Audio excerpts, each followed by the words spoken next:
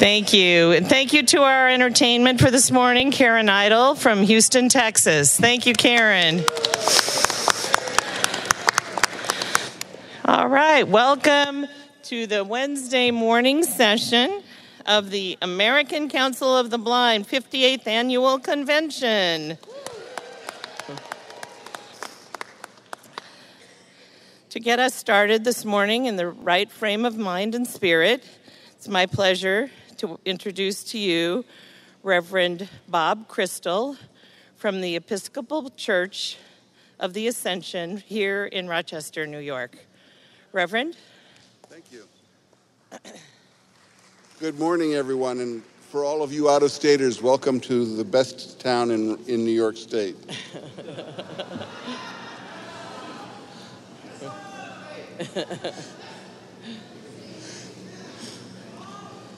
I knew that would get it. I know, you woke him up. Please bow our heads and receive the invocation. O Lord our God, you have shepherded us through all our years and have brought blessing upon blessing to us. Forgive us those times when we have refused or ignored your counsel and guidance. Since we have been so richly blessed, a large obligation is upon us to share our talent, energies, and resources with those about us. From our repentance, may there come a strong resolve to be more diligent in service to you, a deeper desire to be more worthy of the responsibility given us, and a greater sensitivity to those about us. We look at our world and see so many areas of need. We are not sure where to start, but remind us constantly that even a cup of water given in your name helps assuage the world's needs. May our great nation, for which we give thanks every day, meet its obligation to serve. In your name we pray. Amen. Thank you, Reverend. Thank you. So to lead us in the Pledge of Allegiance this morning, I've asked ACB board member Pat Sheehan, who works for the Veterans Administration, to lead us in our pledge. So please stand. And the flag is to your left. I pledge allegiance to the flag of the United States of America and to the republic for which it stands, one nation, under God, indivisible, with liberty and justice for all. Thank you. Thank you. Thank you. Thank you on behalf of all veterans for your service, and thank you, Patrick. All right. It's time. It's Margarine time. Time for our sponsor recognition. Margarine. Good morning, everyone. I just wanted to make sure you were awake. Okay, our crown jewel sponsor, $50,000, Ira. Reduced hotel rates for convention attendees. Give them a hand. Our diamond sponsors, $25,000, Google, ACB Conference Banquet, JP Morgan Chase, off-site ACB educational and recreational events, reduced ticket pricing for all events, Microsoft conference participation and development training for future leaders, Vanda Exhibit Hall and ACB Brenda Dillon Memorial Walk, Verizon Media, audio, visual services in general session and all event meeting rooms, Visparo, ACB radio streaming. Give them a hand.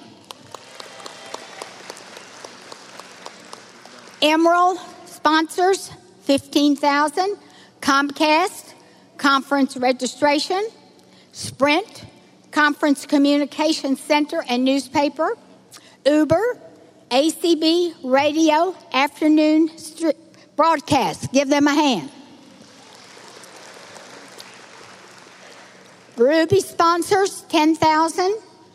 Adobe Systems, ACB Scholarship Mentoring Program, Amazon Audio Description Program, AT&T ACB Workshops and Seminar Program, Cisco Continuing Education Credits, Facebook All General Sessions, HumanWare ACB Auction, Orcon ACB Cafe, Spectrum Interpreter Service for Deaf-Blind Attendees, and Walmart. Give them a hand.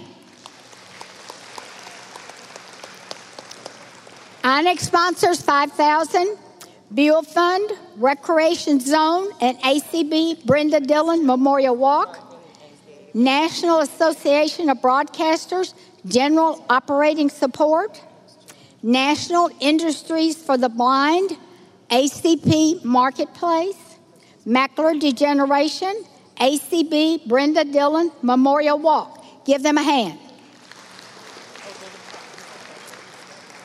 Topaz sponsors $3,000, HIMSS, ACB Link, ACB Lines, Scholarship Travel. Give them a hand. Coral sponsors $2,000, RSVA, Outstanding Student Orientation, Dinner, and Luncheon. New York State Commission for the Blind, Affiliate President Seminar. Give them a hand. Pearl sponsors $1,000, Access Ready, sponsored by Votech, ACB Cafe Day, Sunday, July the 7th, Barclay Damon LLP, General Operations Support, Library Users of America, Talking Book Narrator at Convention, the Lighthouse for the Blind, Incorporated, Seattle, ACB Cafe Day, Monday, July 8th, TrackPhone Wireless, Affiliate and Chapter Development Seminar. Give them a hand.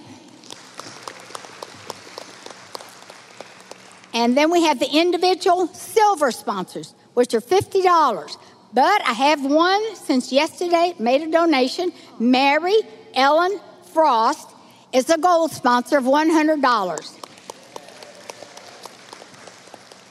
Silver sponsors, the $50, Michael Alvarez, Albert Anderson, Jonathan Avila, Melody Banks, Artis Bazin, Chris Bell, Barbara Brown, Donna Brown, Donna Browning, Carolyn Burley, Olivia Chavez, Sarah Conrad, Mary Ellen Cronin, Vicki Curley, Norman Delkey, Rita Delkick, Jay Dowdney,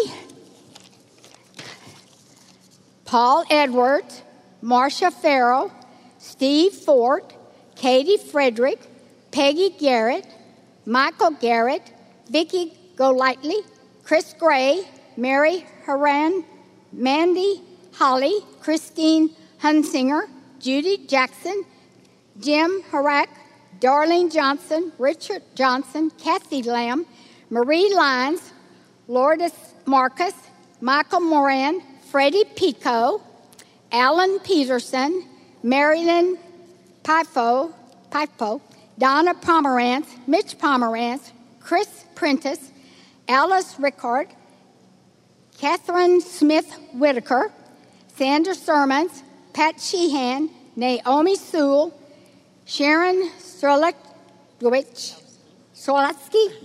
I pronounced it wrong here for you. I've got to get that better. Joe Talaferro, Penny Verdi, Richard Villa, and Jermaine Whitaker. Give them a hand. It's never too late to donate. Thank you.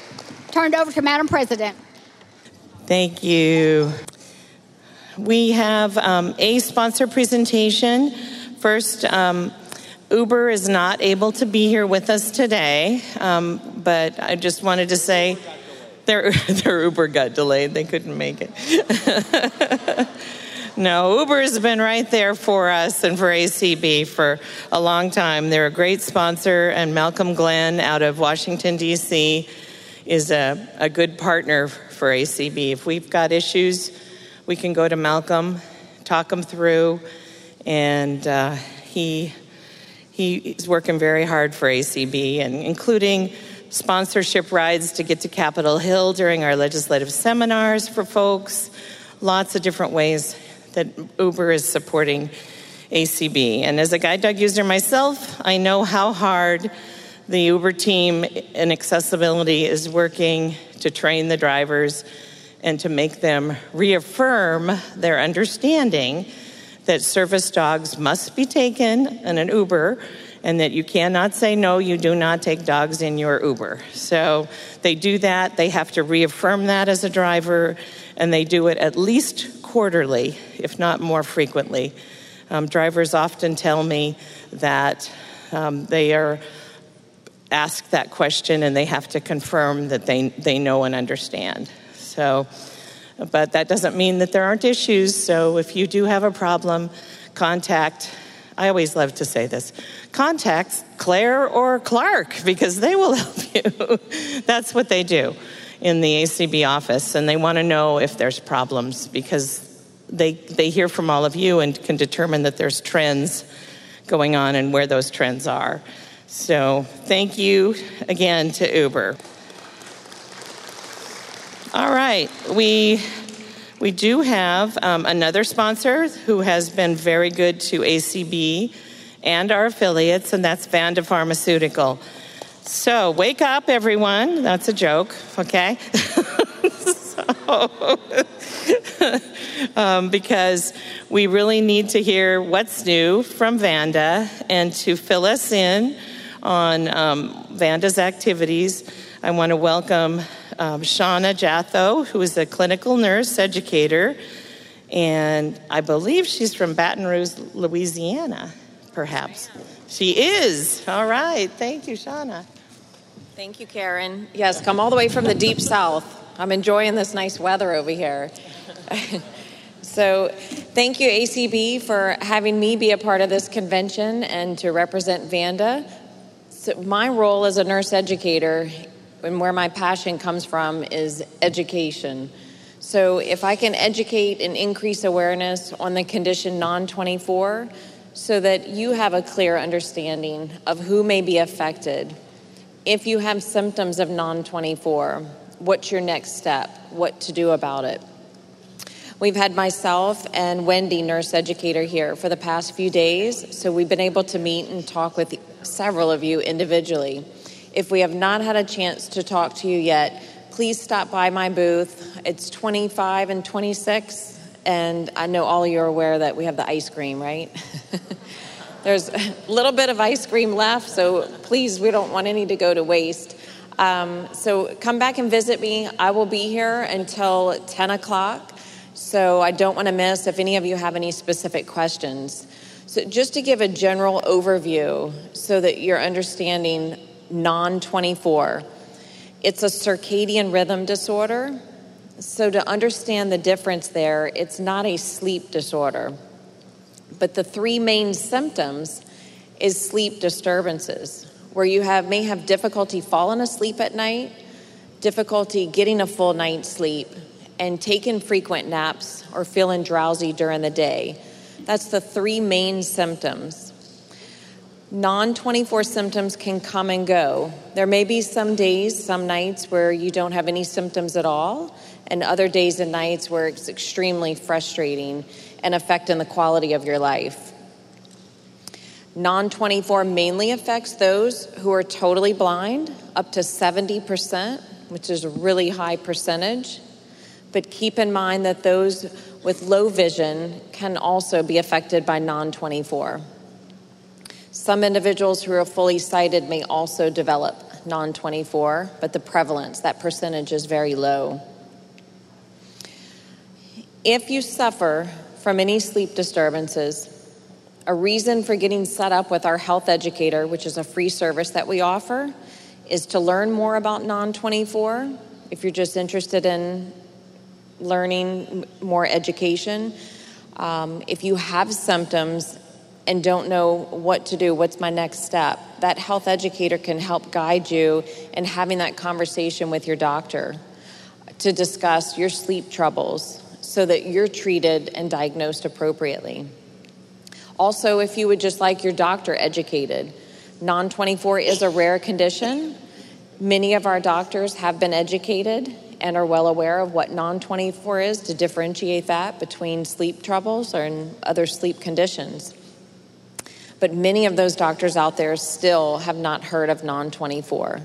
So to increase the awareness out in our healthcare industry is very important also.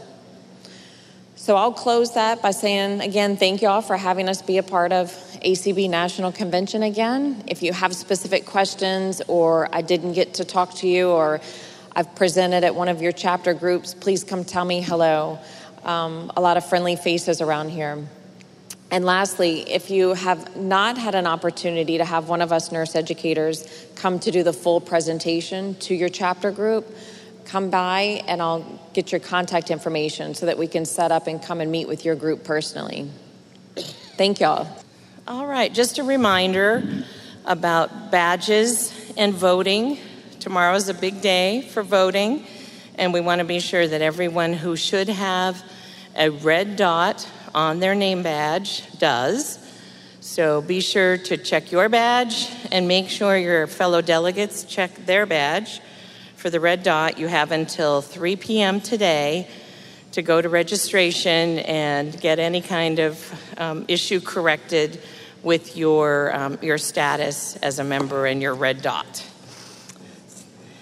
All right, next, I'd like to recognize John Huffman, our chair of the ACB Constitution and Bylaws Committee.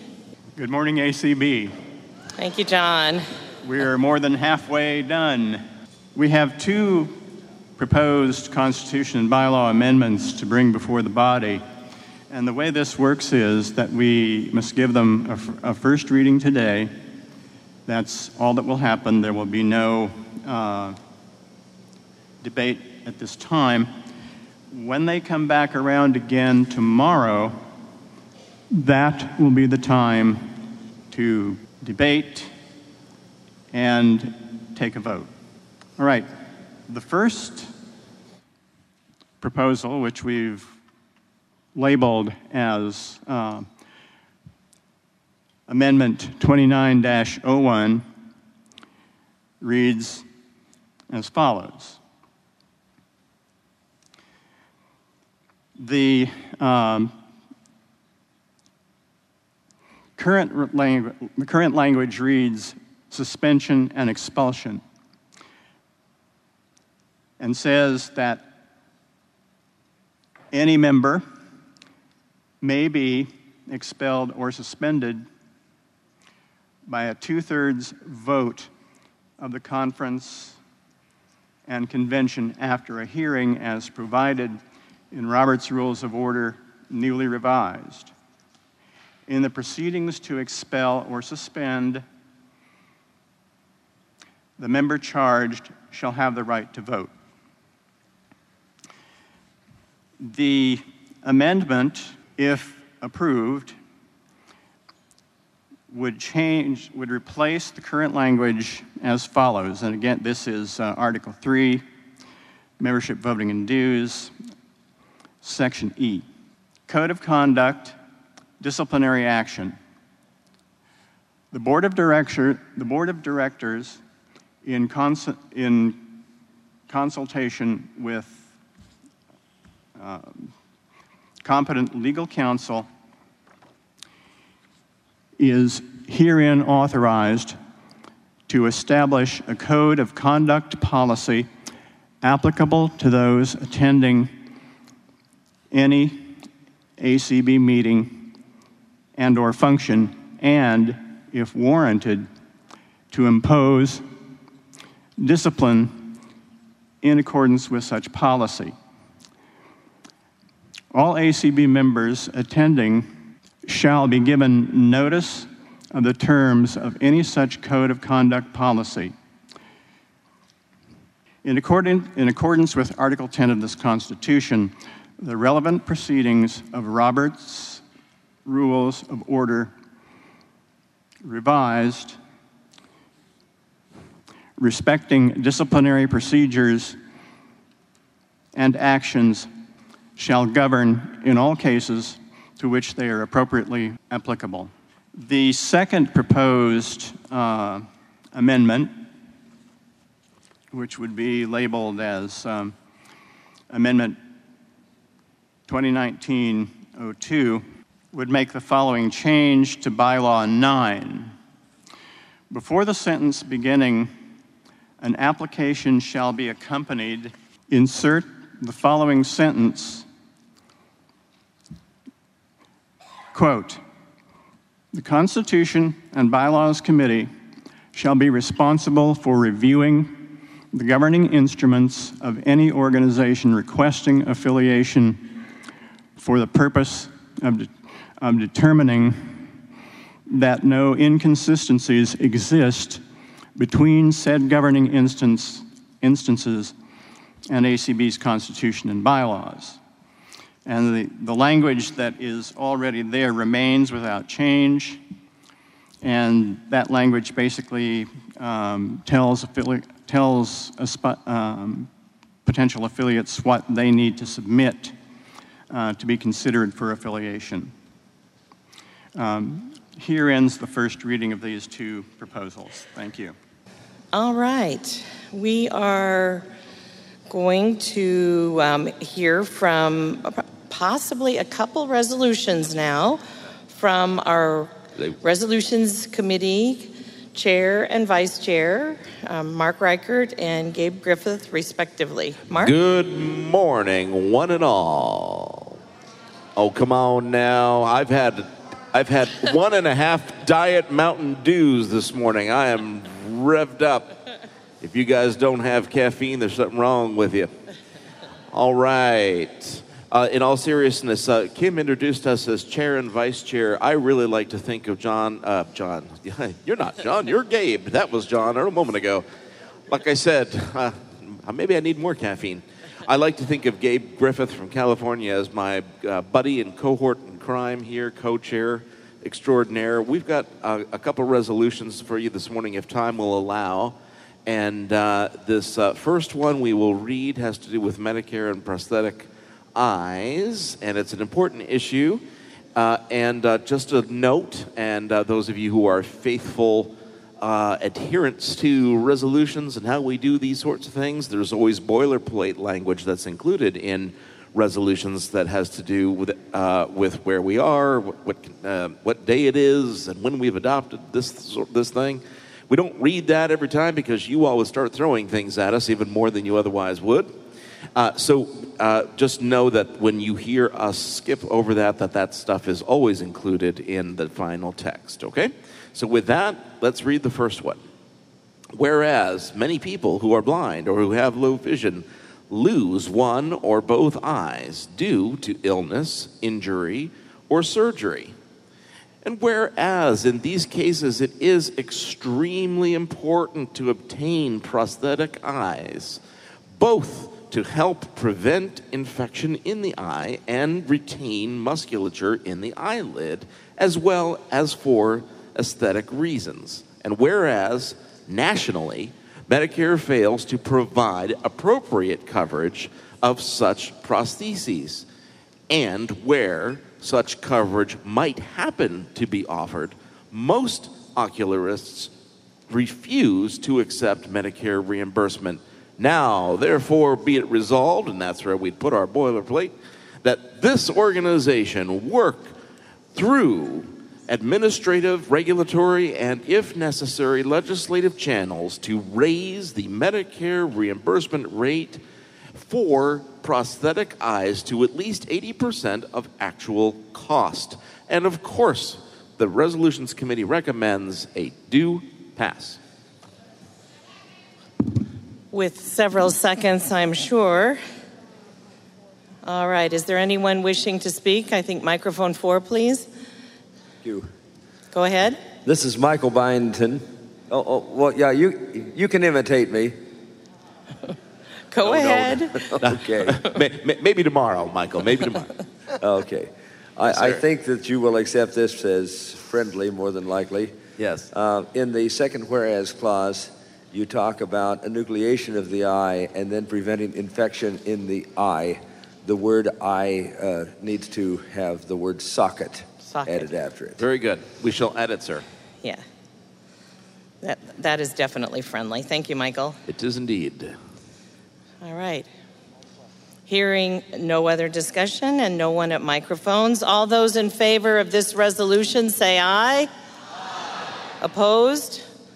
The resolution is adopted. Thank you. Madam President, do we have some time for some more? Yes, let's do I'm another turning one. it over to my co-chair. Ladies and gentlemen, a big round of applause for Mr. Gabriel Griffith.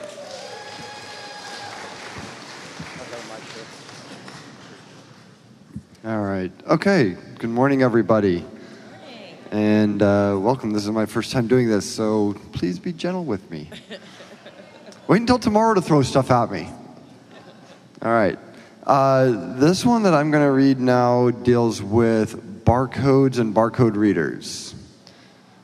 Whereas access to printed information is important in the performance of daily tasks. And whereas for persons who are blind or otherwise print disabled, access to this information is difficult to obtain. And whereas barcodes on food and other items provide access to this information for those with print disabilities through the use of barcode scanners. And whereas Trader Joe's uses proprietary barcode technology that is unreadable by barcode scanners, usable by consumers with print disabilities. And whereas such a policy deprives such people of access to vital health and nutritional information, cooking instructions, and other important information, and whereas the lack of necessity for, let me start that over. Whereas the lack of necessity for this practice is underscored by the fact that this type of proprietary barcode is not used by other major chains. And whereas Trader Joe's has shown itself in other ways to be extremely proactive in working with people with vision impairments and others, now therefore be it resolved that this organization requests that Trader Joe's change its practice to enable people with print disabilities using barcode scanners to access product information. And the Resolutions Committee recommends it do pass. Yes. Motion's been made and seconded. This one seems pretty straightforward to me. No one's at the mic, so therefore, all those in favor of this resolution signify by saying aye. Aye. Opposed? The resolution is adopted. And there's one more short one. Thank you. Okay, ladies and gentlemen, all right, thank you very much. Gabe is reminding me that we need to remind you all, but especially our secretary, that the first one that we did on Medicare reimbursement for prosthetic eyes is Resolution 2019-01, and Gabe just shepherded through 2902, and he did a fabulous job for his first time in resolution. Actually, the simple truth is Gabe is no stranger to resolutions. You've co-chaired, right, with Jeff Tom and others at California Council of the Blind. He doesn't have a mic, but bottom line is... Yeah, okay, I do not. Yes, I have chaired and co-chaired the California Council of the Blind Resolutions Committee for many, many years. So no small task. Had the pleasure of serving on this committee with Mark and everybody else for years also. And the check is in the mail, sir. All right, ladies and gentlemen, since the time is ticking, we're going to try to do another one. This is on nasty things that folks are trying to do to take some jobs and opportunities away from blind people. And we don't like that very much in the American Council of the Blind. Whereas a recent court ruling erroneously holds that the U.S. Congress has intended for service-disabled, veteran-owned small businesses, otherwise known as VOSBs, to have federal procurement priority over Ability One nonprofit agencies employing people who are blind or visually impaired. And whereas, consequently, the U.S. Department of Veterans Affairs has issued a so-called class deviation memorandum leading contracting officers to currently recompete Ability One contracts with the VA, putting these contracts at grave risk of being taken away from nonprofit agencies employing people who are blind or who have low vision. And whereas approximately 800 people who are blind or visually impaired are at risk of losing their jobs, in parens, including blinded veterans, and thousands more will be at serious risk by the all too predictable resulting reduction or elimination of vocational, rehabilitative, and related services offered by the affected agencies. Now, therefore, be it resolved that this organization urges the U.S. Congress to take immediate legislative action to ensure that Ability One nonprofit agencies can retain current contracts for products and services with the U.S. Department of Veterans Affairs, and thereby continue to provide meaningful careers for approximately 800 Americans who are blind or visually impaired, including blinded veterans. And we patriotically recommend a do pass. All right. Motion's been made and seconded. Hearing no discussion, all those in favor say aye. Aye. Opposed? The resolution is adopted. Thank you for adopting 2903. Thank you, gentlemen, and we'll see you back tomorrow. 1903. Thank you. See you tomorrow. Thank you. All right, I'd like to turn to a couple of our ACB Angel presentations this morning. Yes, Madam Chair, point of information, this is Gretchen Mounty from the Missouri Council of the Blind. I wanted to ask where one might obtain copies to read of the bylaws amendments before we have to vote on them tomorrow.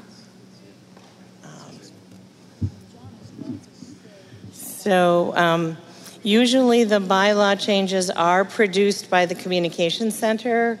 Let me check with Eric, and we'll see if those are available and report back. Okay, Gretchen?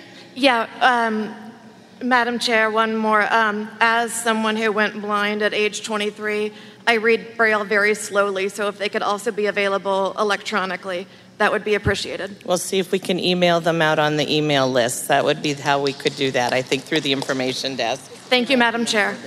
Okay.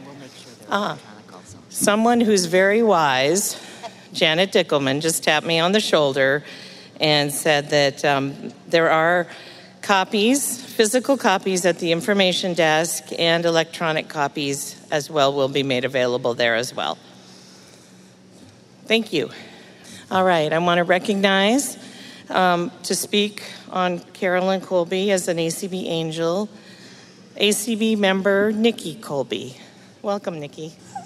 I'd like to thank the American Council of the Blind of Minnesota for their generous donation for an angel memorial in memory of my mom, Carolyn Colby. I'll start by describing who she was to ACBM and ACB, and then move on to who she was to me. Mom was most known as a volunteer during conventions and our quarterly meeting. I often found myself as part of a chain of people going sighted guide with Mom to the restrooms, relief areas, or exhibit halls. She was always cheerful, even early in the morning. As Janet said in our written tribute, she always had a smile in her voice. Mom also served on the ACBM Board of Directors and as our webmaster. As a web developer herself, she was a great advocate for accessibility. When she saw an inaccessible website, she suggested strongly effective solutions to the problem. For me, she was an advocate, caregiver, rock, and friend. Those of us who were blind from an early age know how much our parents advocated for us. Mom definitely advocated for me, with teachers and others, encouraging them to treat me equally, calming their fears about having a blind student, and reminding them to turn worksheets and readings in on time and early to the Braillists before they were needed. Before technology, she interlined my assignments and spent a lot of time doing that, as many of you know. When I was in college and disability services was backed up, she scanned the books for me. Then she added them to Bookshare so others could benefit. When I developed chronic illnesses, Mom became my caregiver, helping me cope with challenges we never expected. At home, she drove me to countless appointments, and her constant empathy made a huge difference for me. At one point, she spent 6 weeks with me while I was critically ill away from home. She was a calm voice, reading me Caring Bridge comments and calming me when I was upset or agitated. The woman sitting quietly as in an uncomfortable chair, providing quiet companionship, and the lady with a playful sense of humor, and the friend who smuggled in food I would actually eat. The relationship we had became both mother-daughter and friend-to-friend. To me, my family, and those in the blindness community, she was an advocate, volunteer, parent, spouse, or friend. Mom brought great love, joy, and care into our lives. Thanks, Mom, for who you were and what you gave us. Thank you, Nikki. Thank you. Thank you. And to speak to us about Barbara McDonald from Arizona, John McCann, President of Arizona Council of the Blind. Before saying what I'm going to say about Barbara McDonald, I want to give a special shout out of thanks to Ms. Gail Wilt and so many other members of the Arizona Council of the Blind for giving me all the background information. As is, I think, well known, I am only recently in the state of Arizona as a retiree and henceforth did not have the ability to develop the kind of relationship with Barbara, at least not longitudinally, that they had by virtue of having been in the state with her for many more years than I had been. Late on the morning of Saturday, May 26th, 2018, we received in the Arizona Council the very, very sad news that Barbara Smith McDonald had passed away. Barbara would describe herself as a daughter, a sister, a wife, a mother, grandmother, Catholic, English, Irish, French Canadian, Pennsylvania Dutch, a little bit of German thrown in. We in the Arizona Council of the Blind knew her as a leader, a teacher, a mentor, an advocate, an inspirer with a seemingly limitless amount of energy, dedication, and commitment to advancing the rights and interests of all people with disabilities. Barbara was born in Canada in 1945. 8 years later, their family moved to Phoenix. I guess they were one of the earliest snowbirders. I don't know. She went to St. Mary's High School. In 1967, she married her husband, Richard McDonald. And that was actually why they didn't make it to the 2017 convention in Reno, because it was the 50th anniversary. And she explained to me, John, you know I'd be there, but it's our 50th anniversary. I said, Barbara, you're excused. It's okay. They moved to Chicago shortly after marrying. They were there for 23 years. In 1981, Barbara graduated from Northeastern Illinois University with a degree in elementary education and actually a minor in math. She taught in the school system of the Catholic Diocese of Chicago until 1990, whereupon the family returned to Phoenix. It was at about this time that she developed kidney disease, and she was on regular dialysis. However, she still was able to teach. In 1995, her disease had progressed to the point where a transplant was necessary. The surgery itself was successful, but a subsequent infection robbed her of her eyesight. In 1996, she attended her first meeting of the Arizona Council of the Blind, and she immediately found a network of support and mentoring there. The next year, she became secretary, and she served in that position from 1997 to 2007. I guess there were no limits on how long you could serve. 10 years, geez. In 2007, she became first vice president. In 2008 to 10, she served as president. Subsequent to that, she had served in many leadership positions.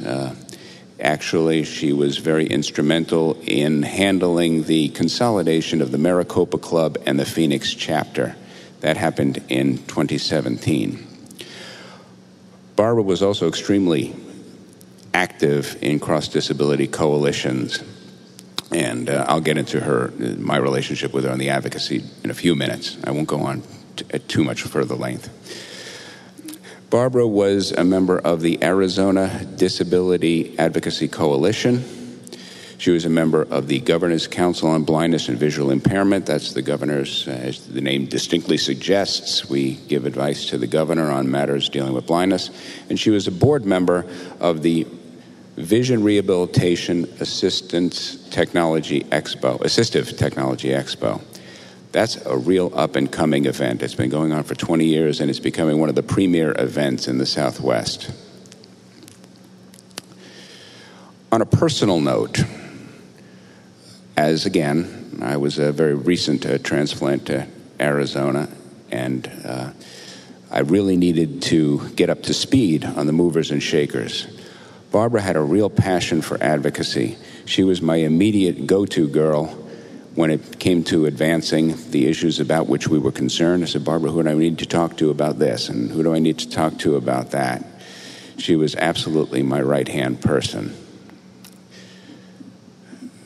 And my last memory of Barbara, you have to go back a year, shortly before her death.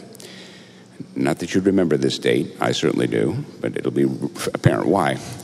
On March 2nd of 2018, I underwent rather some serious back surgery. And our Arizona Council Board meeting was 8 days later. I was still in a rehab facility. I could therefore not at all discount the distinct possibility that in the middle of, while trying to preside at a meeting, I would be called away for occupational or physical therapy or some such. As it happened, that didn't happen, but I figured it most likely would. So I handed off the chores of presiding at that meeting to Barbara. And she did her usual stellar job. Barbara, Arizona misses you. Arizona loves you. ACB misses and loves you. Thank you for all you did for the blind and visually impaired of Arizona, nationally. Rest in peace.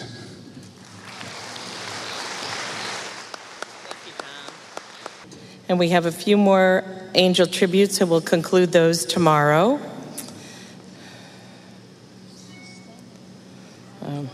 All right. We will now move on with our program. And it is my pleasure to introduce to you today's presiding officer, David Trott, who is the treasurer of ACB, and he hails from Talladega, Alabama. David? Good morning. You know, this is my favorite day, not because I have to get to be up here with you, but because of the reports that we get and that you get to really see the exciting day-to-day activities of ACB and what we're doing to move this organization forward. And I think by the end of the meetings today, you're going to be totally blown away by the work we do with such a small staff. It is truly amazing. Stand up and give them a hand if you would. They're great people.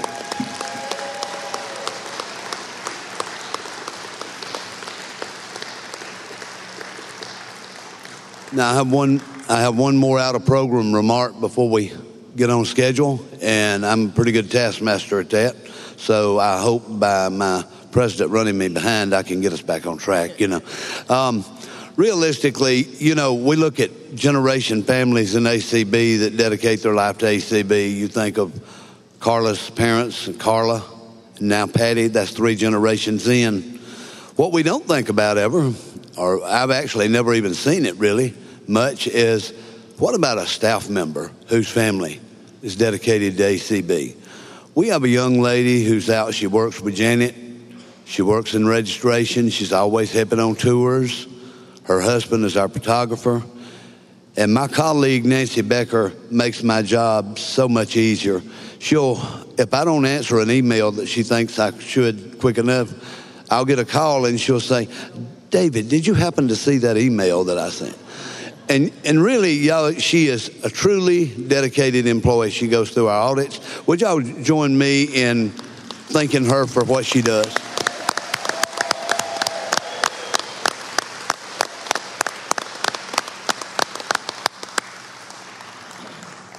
Now, for some news about the conventions, a lady that has a full-time job that we absolutely don't pay her for.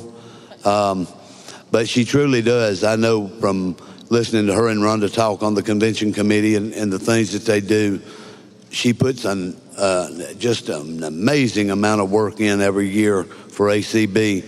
So here with the conference and convention report is from St. Paul, Minnesota, is our own convention committee chair, Ms. Janet Dickelman. Taking over your mic. There you go.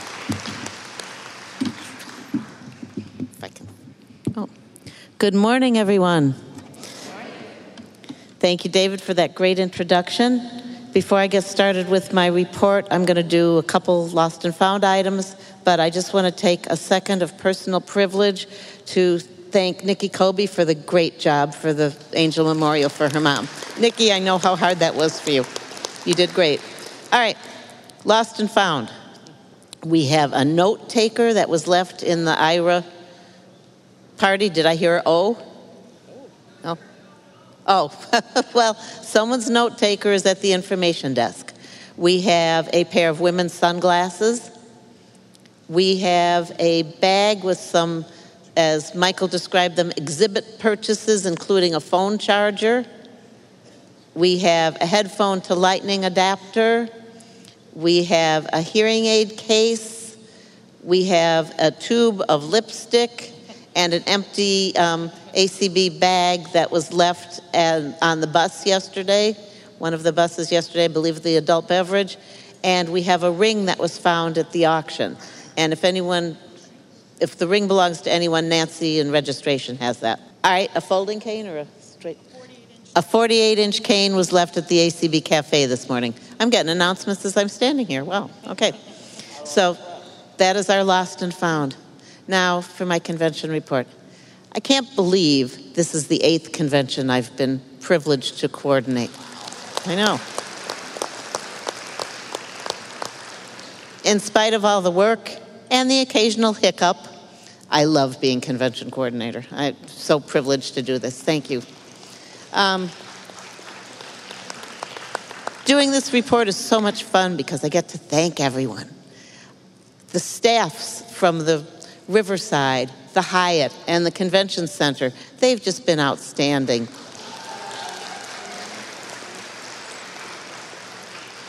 What do you guys think of the ACB Cafe? Yeah. Pulled pork today again, my favorite. I'd like to thank the local host committee.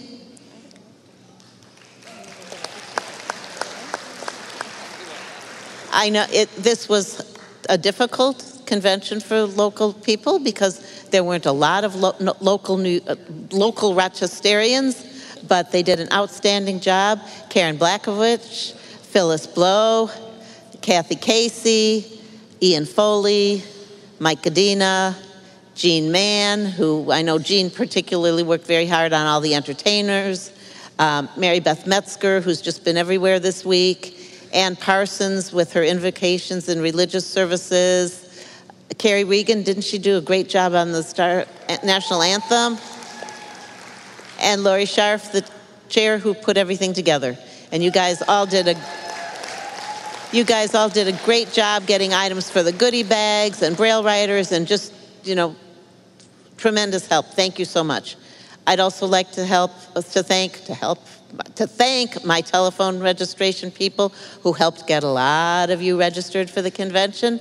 Kim Carmichael, Deb Cook-Lewis, Tracy George, and Catalina Martinez. Thank you all for your help. And we did about 130 registrations over the phone, and I even did some myself. Nancy, Christine, Nicole, and Lane of the Minneapolis office. You all work so hard. You do so much to ensure that this convention is a success. And I can't forget my convention daughter, Miss Camille Becker, who is everywhere and runs all over the place for me. I always know when outgoing President Kim Charlson is working on the agenda for general sessions, because all of a sudden I open up my email and I have about 10 Kim emails. Kim, your common sense, your wide variety of contacts, and your ongoing support have been priceless. Thank you. I'll miss working with you. As always, I can never do this part without crying. As always, the most important and heartfelt thank yous are to my committee, my amazing convention committee. You guys do such a good job, and you make my life so much easier.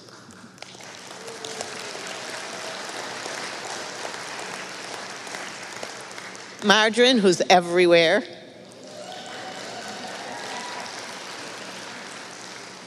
Sally, wow, we had great volunteers this year. Thanks to JW and everyone else. DJ and Rachel, who've been running all over the place, doing a myriad of things. Vicki and her information desk, she's always on top of things. Michael Smitherman, what a great exhibit hall we had this year, wasn't it? I think it was a great space.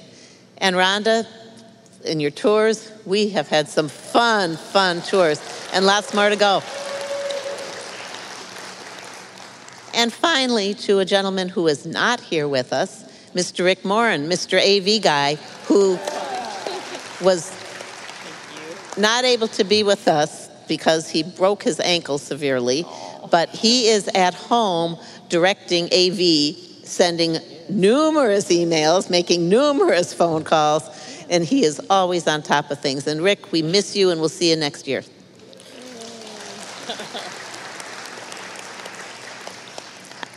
All right, upcoming conventions. 2020 will be at the Renaissance Hotel in Schaumburg, Illinois. Oh my goodness. I knew that was coming. Okay, now, Illinois, now you can start talking to me about the convention after I get home, please. And convention dates for the 2020 convention are Friday, July 3rd through Friday, July 10th. And then our 2021 convention will be at the Hyatt Regency in Phoenix. And, yep. And we're going to do a little differently in 2021. Our convention's going to be a little later in the summer, which I think is going to be it's going to be different, but I think it's going to be great for a lot of people, and especially for our vendors. It will be July 23rd through July 30th. And Mr. Treasurer, that concludes my convention report. And again, thank you all so much for everything, and hope you've had a great convention experience. This next report, about 2 years ago when you elected me treasurer, several of you came to me and asked us if we could change the routine and not do that long go-to-sleep treasurer's report. So we did switch to the narrative. But just as a point of information for you, before I start the narrative, I want you to know that Nancy and I are here to answer any questions that you have. It's just that this is the information that's pertinent to certain lines in the report, and the other lines in the report basically are day-to-day expenses, like how much rent we paid in one place and how much in another. So with that, I'm going to start. I hope you can hear me because I have to read at the same time. ACB financial statements were audited by Burgundy KDV in March 2019, and once again, we received a clean report.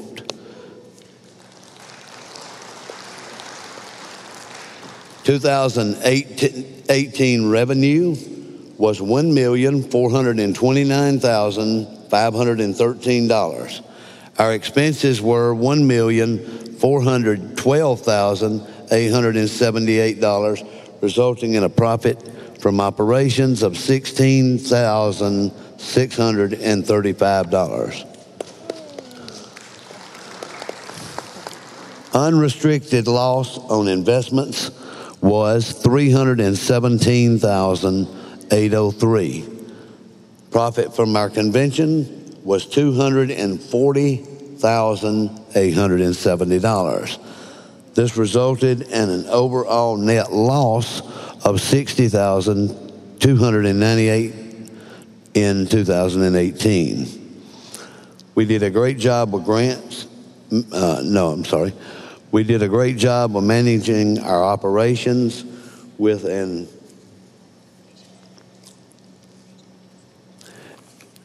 Let me start again. We did a great job of managing our operations, which in an area that's an area that we can control. Even though the next staff, we hired a new staff member was added, and we increased, pardon me, I do have to turn page, our office space in Alexandria. We had a profit still of $16,635 from operations. In 2017, we were notified that Lewis Wagner and Rhodes Schroeder had included ACB in their estates. These funds were recognized in 2017, and this receivable was not included on our balance sheet. In 2018, when ACB received a partial disbursement from these estates, these funds were allocated between our Board Reserve Investments Fund and our new Legacy Endowment Fund. In the future, we estimate the Legacy Fund will be used to add a line to our income, helping with the budget expenses each year. We received 5 grants for $54,000. This was $22,000 increase from 2017.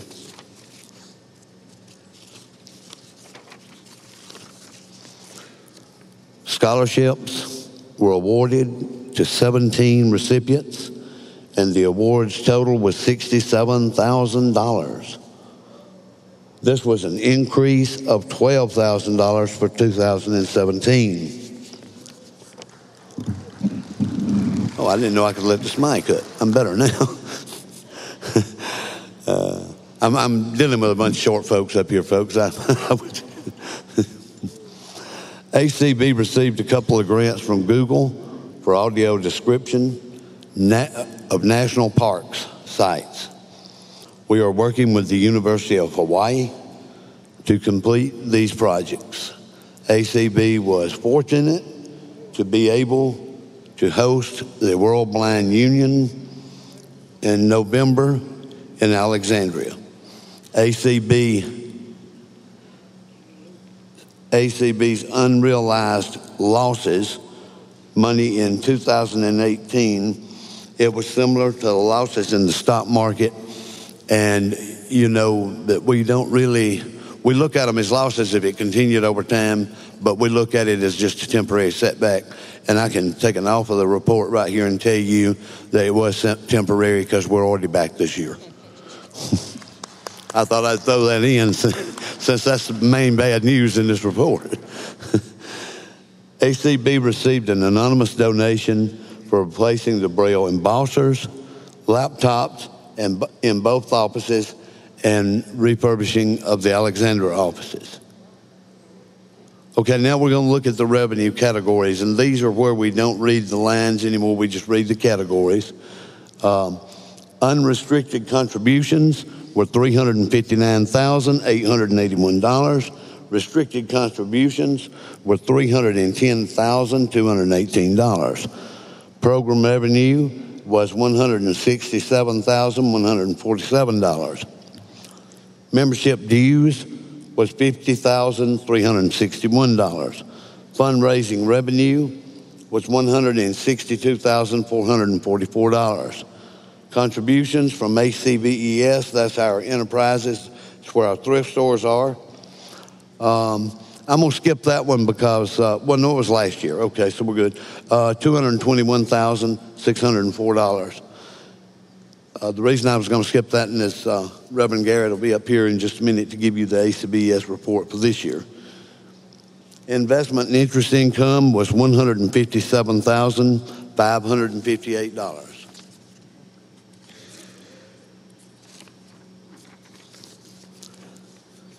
Okay, now we're going to talk about the expense category.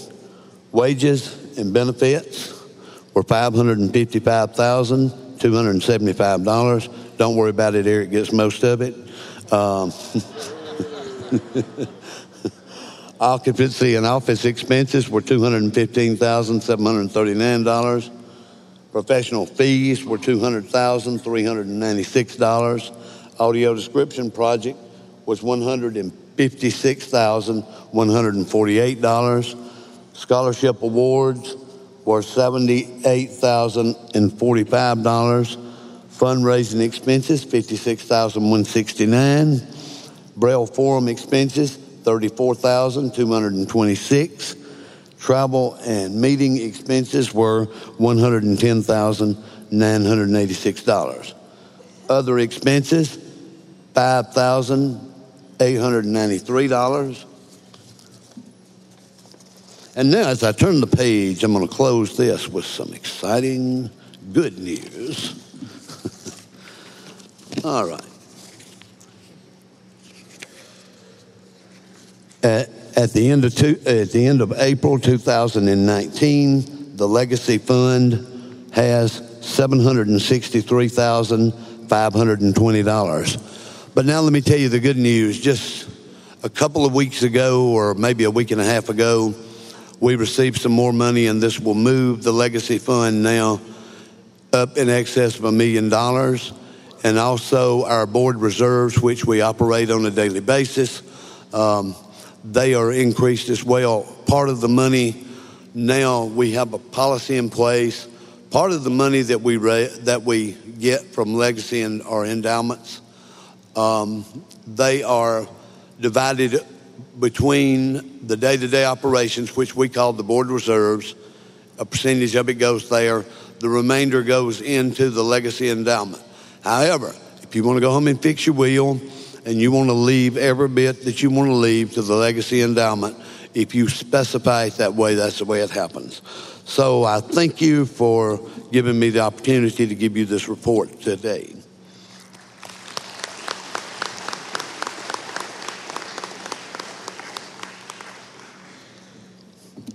ACBES, ACB Enterprises and Services, is our, I call it base stores. You can tell I worked in the NIB environment for a while. Our thrift stores are part of this, excuse me, I lost my place when I said base stores. Our thrift stores are a great part of the income that we have each year.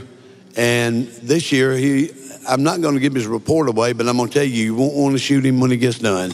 Reverend Michael Garrett from Missouri City, Texas.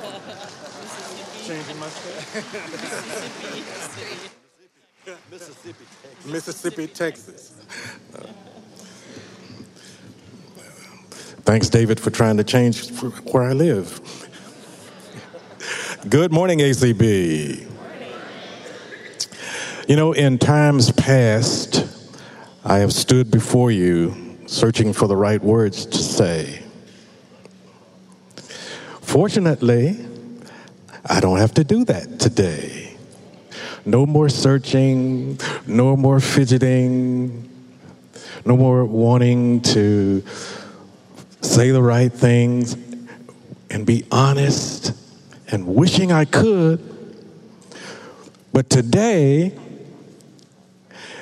let me tell you that to date at ACBES, it's all good. As David mentioned, to those of you who may not be familiar with or may be new to ACB, we operate 2 thrift stores. They are in the great state of Texas, in Amarillo and in Lubbock. And we sell gently used items and sometimes even new items to people who like to do shopping at thrift stores.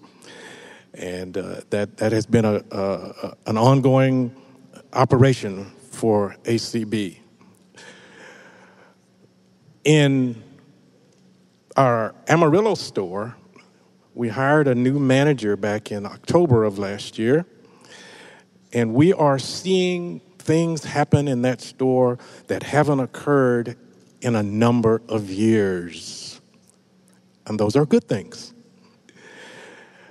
In our Lubbock store, we also have hired a different manager. We, back in 2015 in Dallas, some of you may remember that we introduced to you our $1 million man, Mr. Jerry Cooper. He raised over $1 million for ACB. Well, he's decided to step down, and we've hired a new manager. And I'm excited because he has come in with some new and bright ideas to even build on the success that Jerry has given us in our Lubbock store. David shared with you. Well, before I say that, let me say this. I want to thank the board members of ACBES whom I have the honor and privilege to serve with, which includes Jeff Tom, David Trott, Dan Spoon, George Holliday, and, of course, our president, Kim Charlson. We have to have a lady on the board because that helps us in the shopping mode. They keep, they keep us. We go for the numbers and all that, but they bring us back to the real business of shopping. So Kim has been a great addition to our board. David. Well, even before I go there, let me say this. I want to also thank Nancy Becker and Nicole Beto, who operate on a daily basis with the stores and keep things going. I applaud them for their,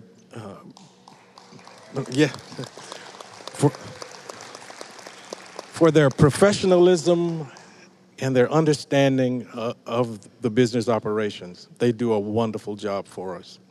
Now, for my last comment. David mentioned in his treasurer's report the numbers. And you can tell by what we have contributed, we're contributing a little over 15% of the revenues for ACB. I've promised you in the past that was our goal, is to be a significant contributor to the revenue and of ACB to continue the great work that this organization does. I'll stand here today to say that we maintain that goal to contribute significantly to the ongoing work of ACB. That ends my report.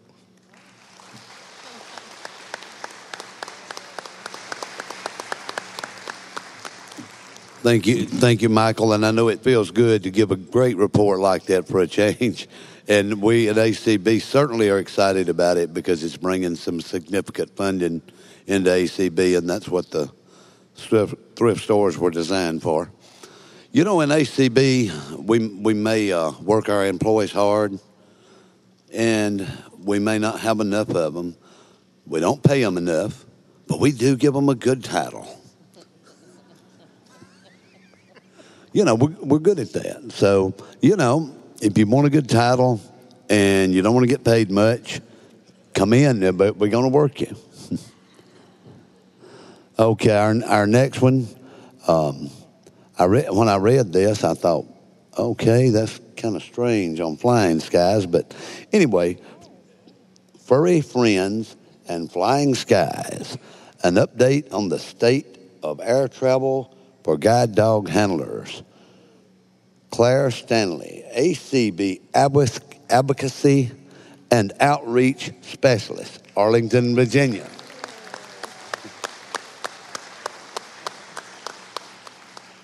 We once again have to adjust the mic because I'm a lot shorter than everybody else. So this is Claire, the Advocacy and Outreach Specialist, and I'll be talking briefly about our furry friends flying in the sky. Thank you, Kelly. We are participating, we meaning Clark and myself, are continuing to work on several committees to talk about what's going on as far as policies and airlines go, as it concerns us bringing our guide dogs on planes. Also talking about what different airlines themselves are doing. So as far as the government goes, there's a lot been going on with airlines making new policies that impact those of us who bring our service animals onto planes. And so the government is trying to react to these new policies. So taking a step back, within the last year in 2018, we saw several airlines that were establishing policies that said you had to bring documentation to demonstrate that your service animal was indeed a service service animal. Many of us know that this goes contrary to the Air Carriers Access Act. Tony Stevens, who was our former Director of Advocacy and Governmental Affairs, was working directly with a lot of these airlines, such as Delta, and did a great job to help reestablish what these policies should be. But Delta was just one of many airlines that started to pop up with such policies. And so as a result, the Federal Aviation Administration under the Department of Transportation has started to take some actions to deal with these issues since they don't seem to be going away. So we have the fortunate position, we meaning ACB, to sit on a committee that meets about twice a year with the FAA to talk about these issues. And sitting on this committee, they've told us that they are in the process of developing an interim statement on what it's going to look like for service animals as opposed to emotional support animals, et cetera, to go on flights and what have you. They told us that this interim statement was going to come out in the spring of 2019. Well, it's now July, spring is over, so we're still waiting. We'll let everybody know when that interim statement does come out. We're waiting eagerly, but it has not come out at this point, so we will see what happens. Once the interim statement does come out, they have told us, they meaning the FAA, that there's going to be a notice of proposed rulemaking. For those of you who don't know, a notice of proposed rulemaking just gives them an opportunity for persons, all Americans, to supply answers or comments to several questions that are put out by the government. So once those questions are put out in the fall. Again, they said the fall. They are taking more time than they've said, so we'll see if it's in the fall. But once those NPRMs come out, we encourage all members of ACB to put out comments in response to the questions they give us. Clark, Rockfell, and myself are here to help everybody with the process. So if you need any help with submitting comments, please contact us at the national office or send us emails at advocacy@acb.org, and we can help you submit those comments because we think it's really important that everybody submit answers to the questions they give us. So please do that. Again, we're sitting on the committee or a group that allows us to submit or give our opinion on different issues. So if you guys have any comments you want myself to bring to the committee, please let me know. We think this is really important. Just as some background, we're starting to see other airlines pop up. Like I said, Delta was one of the first ones, and Tony did a great job responding immediately. But we have seen many other airlines continue to pop up. We've seen a few much smaller local airlines do the same thing. We are fortunate to have connections directly with the FAA. We talk regularly with Alex Today and Blaine Workey at the FAA. We have direct communication, so if you have any issues, please let us know and we can email them directly. They also have a process where you can submit complaints directly on their website. There is an immediate timeline that you need to do that. So if you have an issue, please submit your comments immediately. I believe it's a 6-week response time. If you need any help doing that, Clark and myself can help you. Alex today from the FAA has sent us directly the link to the website, so we can help you do that. So please make sure that you do that. Just as some background also, I sit myself on a working group for ACAA, Air Carriers Access Act issues. We work with other disability advocacy groups such as Paralyzed Veterans and United Spinal, and we're continuously on a monthly basis looking at new policies that are popping up, looking at what the government's doing. So we are working with these other organizations to make sure we know what's going on. So if you personally have any issues that are popping up, please do not hesitate to contact us with those experiences. We want to know what's going on. We want to know what issues we can bring to these committees that we have access to. One last thing, the FAA is creating an advisory board of different organizations, either persons specifically who have disabilities or persons from organizations that represent people with disabilities. So I've applied for that advisory board. We're still waiting to hear. It's the government, so they're taking their sweet time, but we're waiting to hear back from them. So hopefully we'll have representation in that committee as well. If we don't get selected directly, we do have direct communications again with many of the other organizations that have applied as well. So we're going to continue to interact directly with the FAA under Department of Transportation. So we're very fortunate to have the connection with the government. So please don't hesitate to contact us with any issues as they apply to bringing your guide dogs on airlines. So again, you can contact Clark Rockwell and myself at advocacy@acb.org. That's advocacy@acb.org, or you can always call the national office. We want to know what's going on. We'll keep you posted once we do hear when the interim statement is put out to the public. Like I said, we're waiting anxiously. It's no longer spring, it's the summer, but we will let you know when the interim statement comes out and then give you guys instructions to submit your own comments for the notice of proposed rulemaking. Thank you.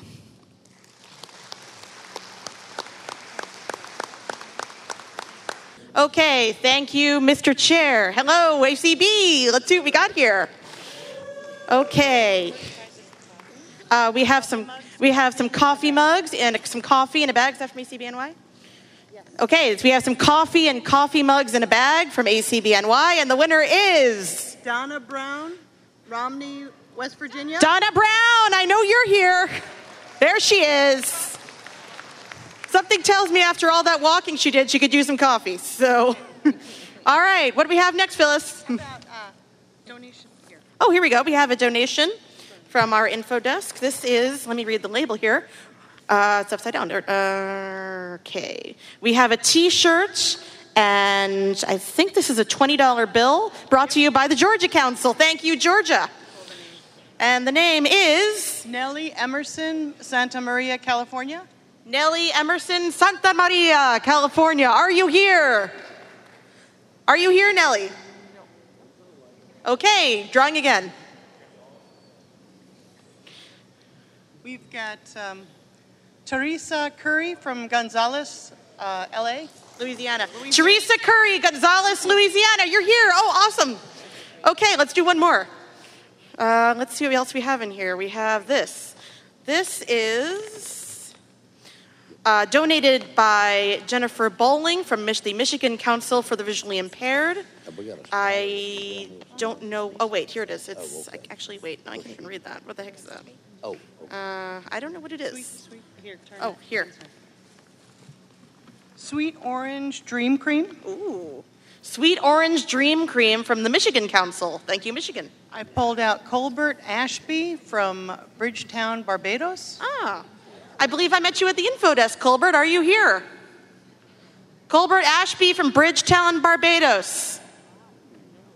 One of our international friends. Are you here? Okay, sorry, Colbert. We're going to have to pick somebody else. Alan Casey from Graham, North Carolina. Oh, he's right here. Perfect. Here you go, Alan. All right, right here, Alan. Okay, before we go on our break, I'm going to ask if we have any announcements. And since I'm right here, I'm going to do the first one.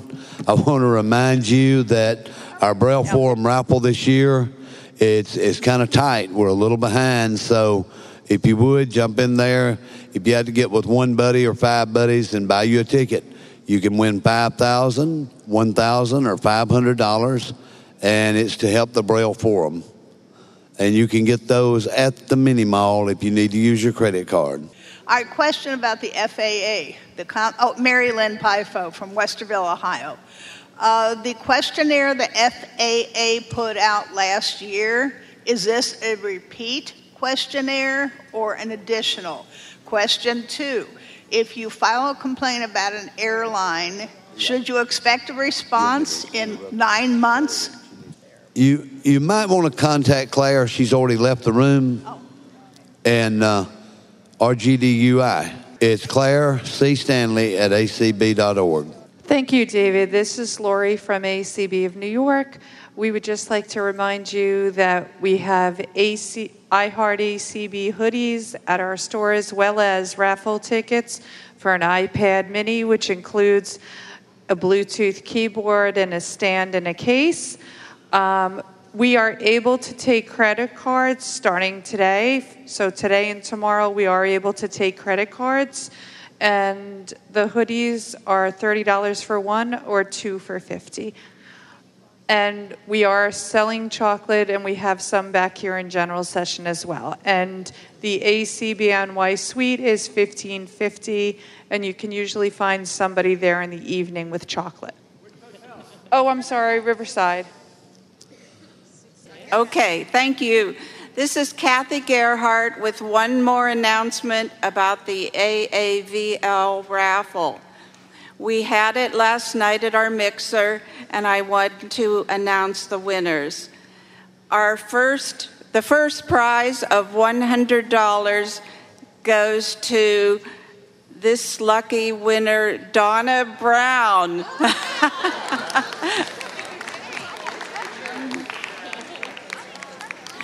And the second prize of $75 goes to Christy Crespin of California Council. And the third prize of $50 goes to Doug Powell. Thank you very much.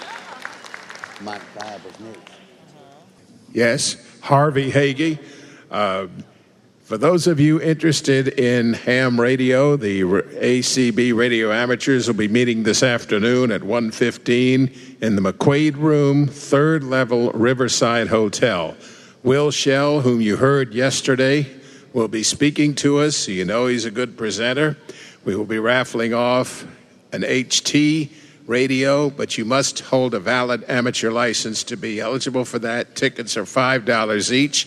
And if you wish to, you may join the affiliate at the meeting today. $10 a year are the dues, and if you join today, you will be considered paid up through 2021. Hi there, this is Frank Welty from the Lighthouse for the Blind and Visually Impaired in San Francisco, California. You've seen my ads this week in the newspaper. Today is the last day for Lighthouse office hours, 1 to 2:30 in room 836 of the Riverside Hotel. And this will be my last day for taking requests for tactile maps. And I have some tactile maps for people that I've already made. So look for me, Frank Welty, room 836 in the Riverside. Mike 8. Good morning, Mr. Chair, David Tron. This is Alan Peterson, raffle ticket. Peterson. I have barrel form raffle tickets for sale. They're going fast. You need to get in line. I would very much like to sell raffle tickets to anyone. I do sell a few. I've sold a few winning raffle tickets in the past, so would like to sell you a winning raffle ticket.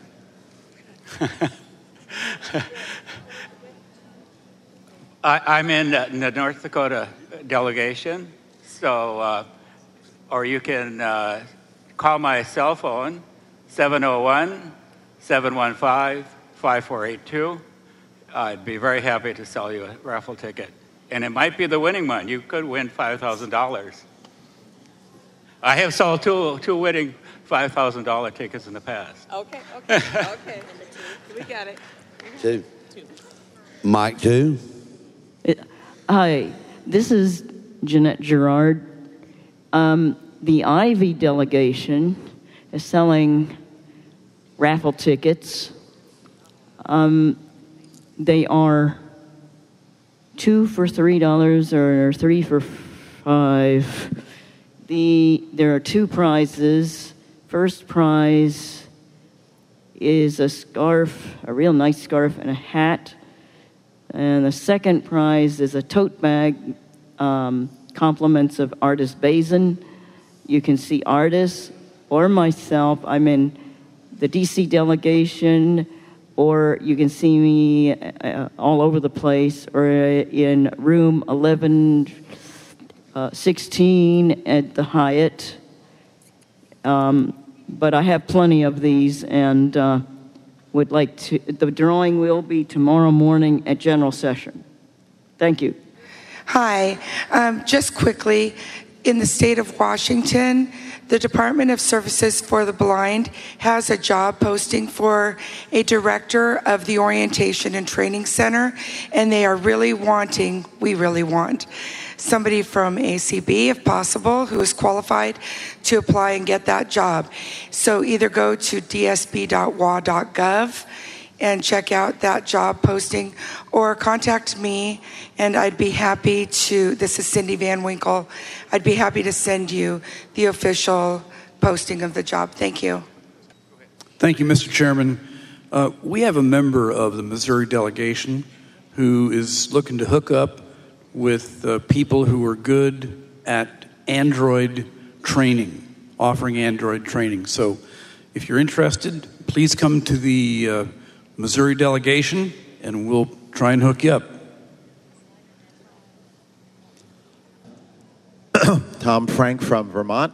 Need to get a hold of Brian Charlson because we're talking about doing a ukulele group for Chicago next year. So I know somebody that knows him is right around here. You know, I've been fortunate over the years to have a career in vending for over 30 years. And after that, I retired and went to work for the Alabama Industries for the Blind in the service department. And I met a young guy then who worked at NIB. I worked mainly more with his wife than I did him, but it ended up being a great relationship. If you don't know what NIB is, it's the ACB Employment Agency. Just don't let them know it. They don't like our interviews, I don't think.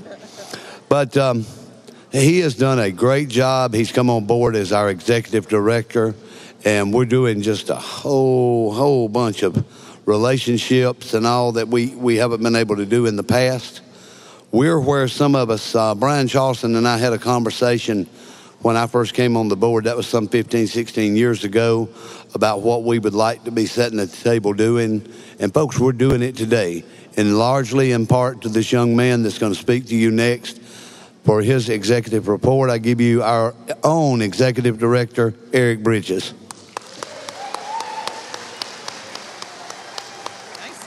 Yeah. All right. Let's see here. Thank you for the intro, David. That was very nice. Well, good morning, ACB. Is everybody tired? Okay, cool. I just wanted to make sure I wasn't alone. It has been a great convention thus far. Tomorrow we have elections and more resolutions and Constitution and bylaws and a banquet tomorrow evening, which is going to be so fun. A lot has happened over the last year in the national office and in Minneapolis. Our small but mighty team has changed, has evolved. Since last July, when we were all together, we welcomed a new employee to the Minneapolis office, in Nicole Baito.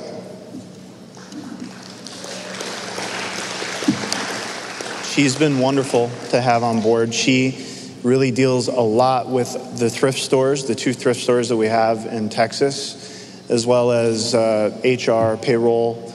It's been wonderful to welcome her to the team and be able to observe all of her talents. Tony Stevens went up and left in November. Unforgivable. What a wonderful teammate he was, and what is so nice is that Tony has remained very much engaged in the work of ACB. We have a wonderful relationship. The team has a wonderful relationship with him. I consider him a friend, and he is absolutely dedicated to the mission of this organization, is going to continue in his participation. In fact, he just accepted the invitation to become the new chair of ACB's Information Access Committee. So congratulations to Tony.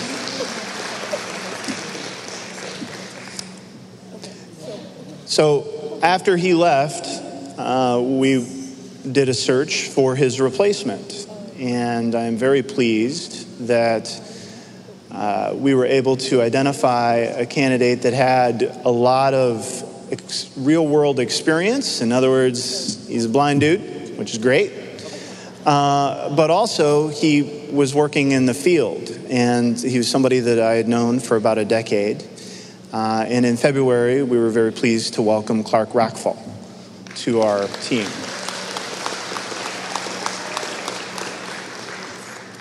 And then we hired somebody in June, but we'll talk about her in a minute. So a lot of change has gone on, but a lot of positive, good things are coming from these changes. We're creating a really nice work culture inside ACB on the day-to-day. Things evolve through the years, people come and go.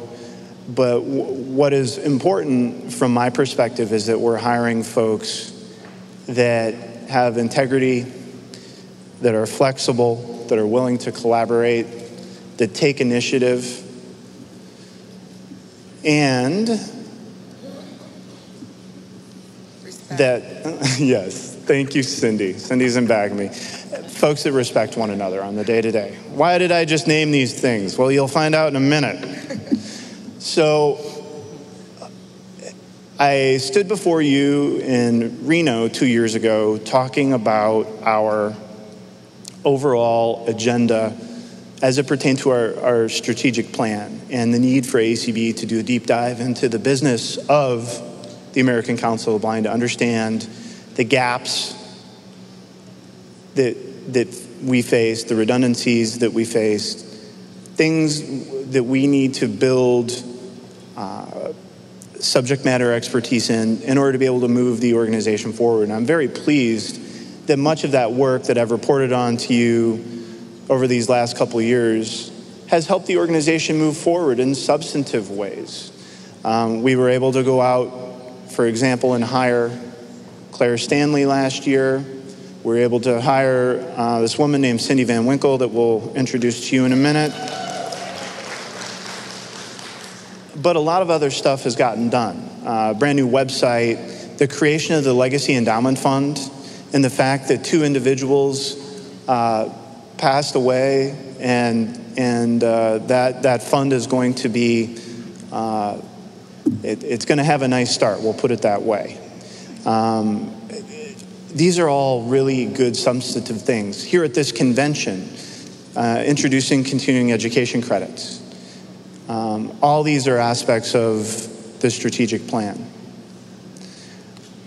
But as we sort of got further away from the work of that, there was a real need for us to take a look at how do we continue to evolve, how do we do the work of the American Council of the Blind in a way that is productive and effective, and how do we figure out what we want to be as an organization in the next, let's say, 5 years. And so in January of this year, a group of ACB leaders and folks on my team got together, and we're part of a facilitated discussion, a visioning discussion, where we actually talked through a lot of the concerns that we have for the organization, the things that are not working, but also the things that are working, and why are they working? And how do we continue to evolve in the 21st century with technology being what it is, and folks' interest, or at times lack of interest in joining anything. So much has come from that. We're continuing to work on the vision for this organization, and more will be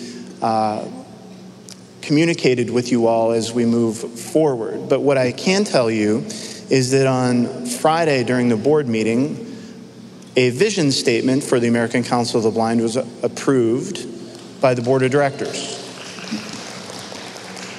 Let me read it to you, because I'm such a fast bro reader. It is ACB vision statement: to create a society without barriers for the blind and visually impaired community through advocacy, public awareness, collaboration, and support. So, good stuff. This vision statement pairs quite nicely with our mission statement that has been in existence for some time now. To go along with that, the board also approved our core values. And these core values are really, they represent who we want to be, who we want to recruit, the sorts of qualities that we want to have in our leaders. So it's employees and leaders. And these core values, you may recognize them because I stumbled through them a few minutes ago. Integrity and honesty, respect, collaboration, flexibility, and initiative. And next to each one of these is a description of those words and why they matter to us. Incidentally, you will be receiving, if you have not already been emailed by Kelly Gask, the vision statement and the core values. We're putting them out this morning. They're going out over Facebook and Twitter. They will be housed on our website for everyone to see.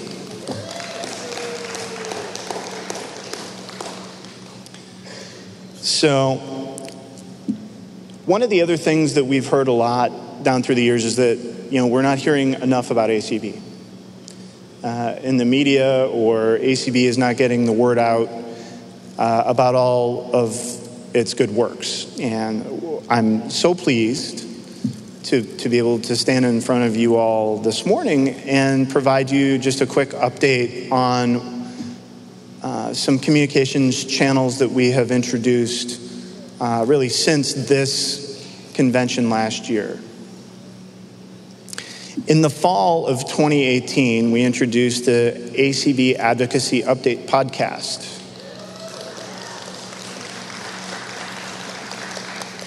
I'm pretty partial. I think it's really cool. And why I think it is so cool and informative is that we put one out every week. It started off being co-hosted by Tony Stevens and Claire Stanley, and now is co-hosted by Clark Rackfall and Claire Stanley. And they cover a lot of different topics. Some of them are hardcore advocacy issues, dealing with, transportation, employment. But then they also interview other folks. Like they did late last fall, they did a wonderful interview with the folks from IRA. Anirudh Cole, Dan Fry, Paul Schrader. They came into our office to record the podcast, and it was awesome. They recently did one with Matt Ader from Vispero.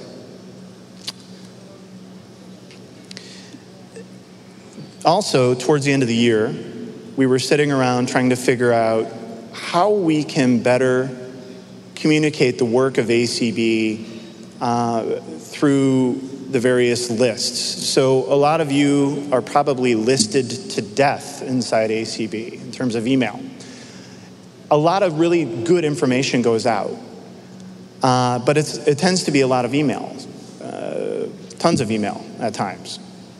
So how could we as a national office collect all of that, sort of aggregate it, and put it in one place for folks to be able to sort of peruse and click on links if they wanted to learn more? And from that discussion, Dots and Dashes was born. Dots and Dashes comes out every couple weeks, 2 to 3 weeks. It depends upon the amount of content that is floating around out there. And it's a nice way, and we've received a lot of very positive feedback about having a newsletter, and a very informal newsletter that deals primarily with ACB work, but also with other announcements from corporations and other disability organizations. Just a nice way to be able to read what you want and move through something pretty quickly. So it's excellent. There's more that we're working on as well, as it pertains to communication, as it pertains to fundraising and development, as it pertains to advocacy and public policy. There's a ton that is going on inside our organization. And this vision statement, these core values, and what we're continuing to work on with the overall vision of the organization is going to allow us to work smarter. We already work really hard, but there are aspects of the organization that need to evolve, as with any organization. If you're not evolving, you're dying. And so over the coming years, wow, thank you. Over the coming months and years, there will be some change to this organization. I think very positive change and necessary change, not to go and change the soul of the organization, but just to allow us to put in mechanisms so that we can operate more effectively and do more for you all. One of the key components of this in the future is interfacing with membership and affiliates. And in June, we were able to hire Cindy Van Winkle to be our membership services coordinator. Cindy is somebody that many of you have known for quite some time. It was important to me that we look at hiring a qualified member to come in so that while the learning curve is still fairly steep for her in this new role, because it is a new role and it's going to evolve, but she knows the structure of the organization, she knows the history of the organization, and most importantly, she knows the people in the organization. So with the remaining time that I have left here, I am going to reserve the balance of my time, as they say in the House of Representatives, and recognize the woman now from Minneapolis, Cindy Van Winkle.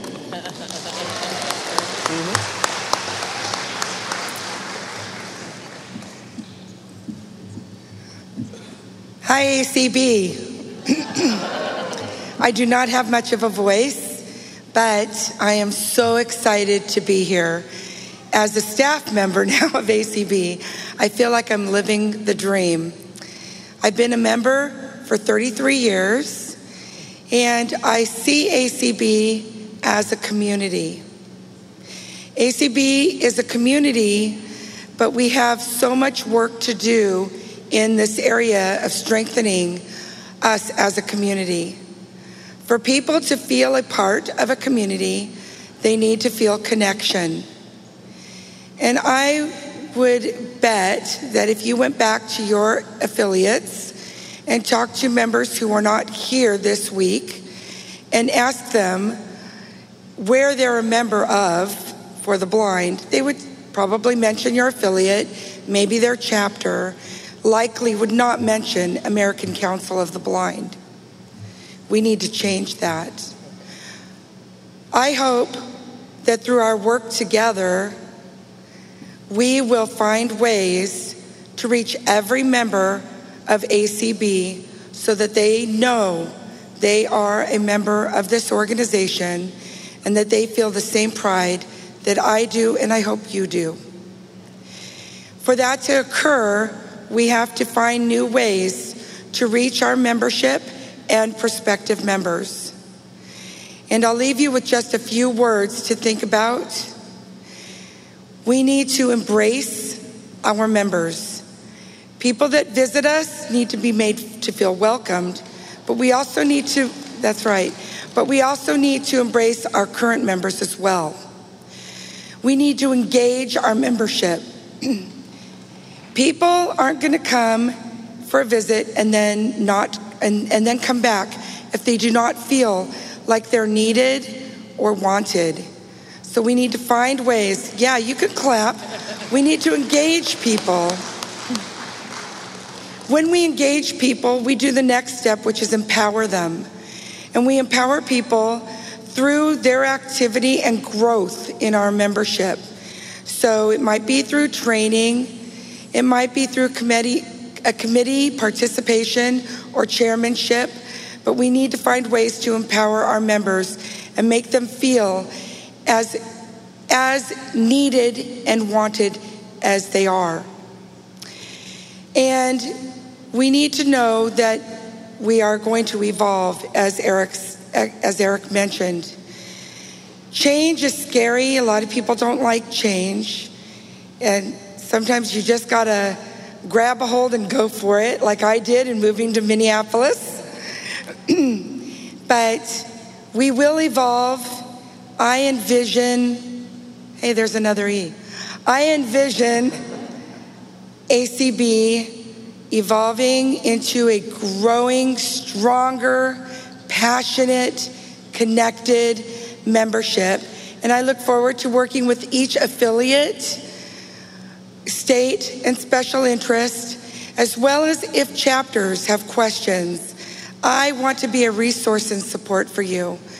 So please give me a call at the Minneapolis office, 612-332-3242, or you can email me at cvanwinkle@acb.org. I look forward to speaking with many of you over the coming years. I plan for this to be a long-term relationship with me and ACB.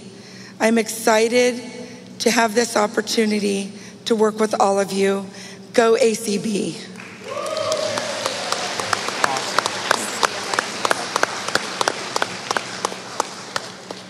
Fortunately, last year I introduced this young lady who's going to come and talk to us about a project we're doing. I'll tell you about it in a minute. And I butchered her name then. And she said, "I love your accent." So that's a blessing because I'm probably going to do it again, Saja. But the Unidescription project, providing tools, training, and mobile apps to spread audio description throughout our nation's parks. Saja Korala, graduate research assistant from the University of Hawaii.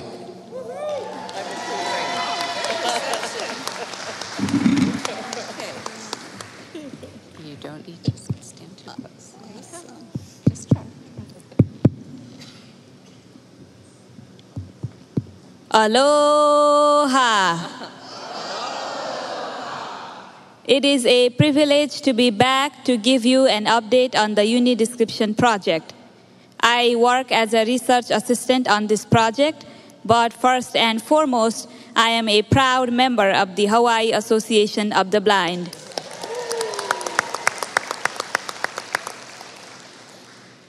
Some of you may remember me from last year's convention, and this year, Dr. Thomas Conway, who is a co-principal investigator on our project, is also here. We are excited to share with you what we have accomplished since I spoke to you last year. But before I do that, for those of you who are unfamiliar with our project, Unidescription, or UNID for short, is a collaboration between the American Council of the Blind, Google, the National Park Service, and the University of Hawaii. Our goal is to audio describe the brochures of all 420 national parks in the United States.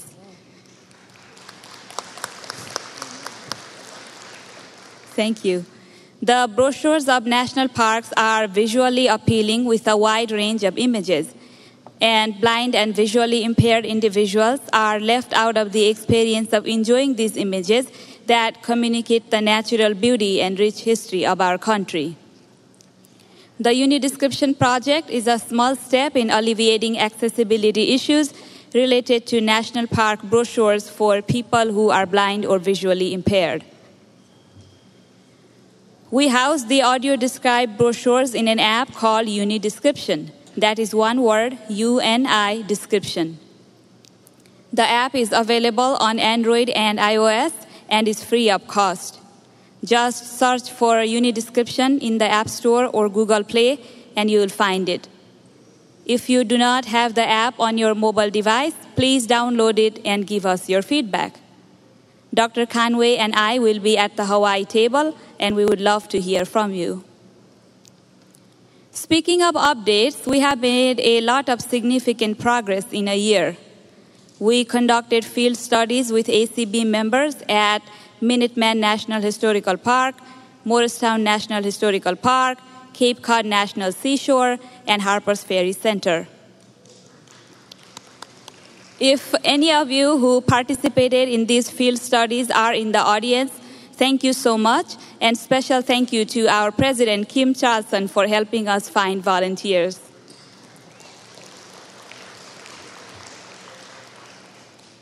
We received largely positive feedback on our brochures and app, and some areas were identified where we can improve to make the app more accessible. We are diligently working to address these issues.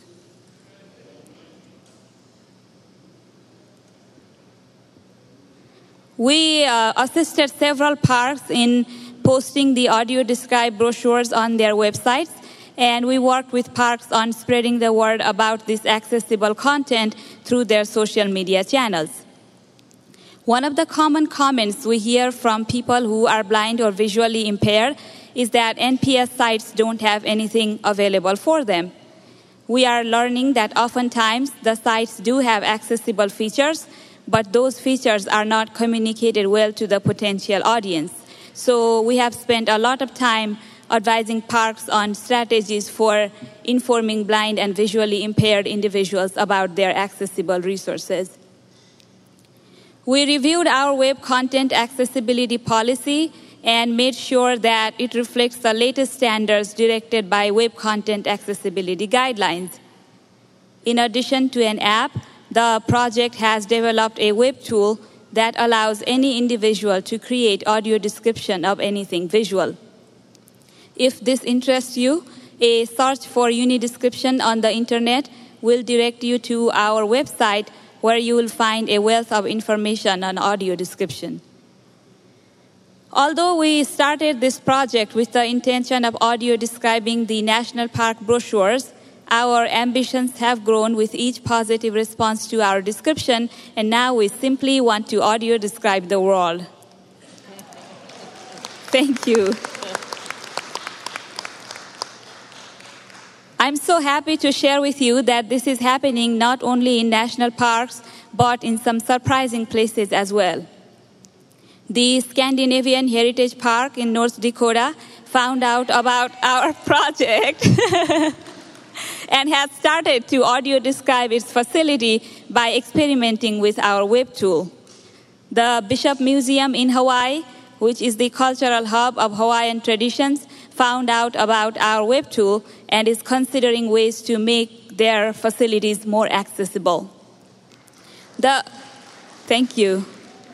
The fact that these places are finding and using the web tool by themselves shows that Unity is making a difference, and our project wouldn't be so strong without ACB's tremendous support. So thank you for all your help.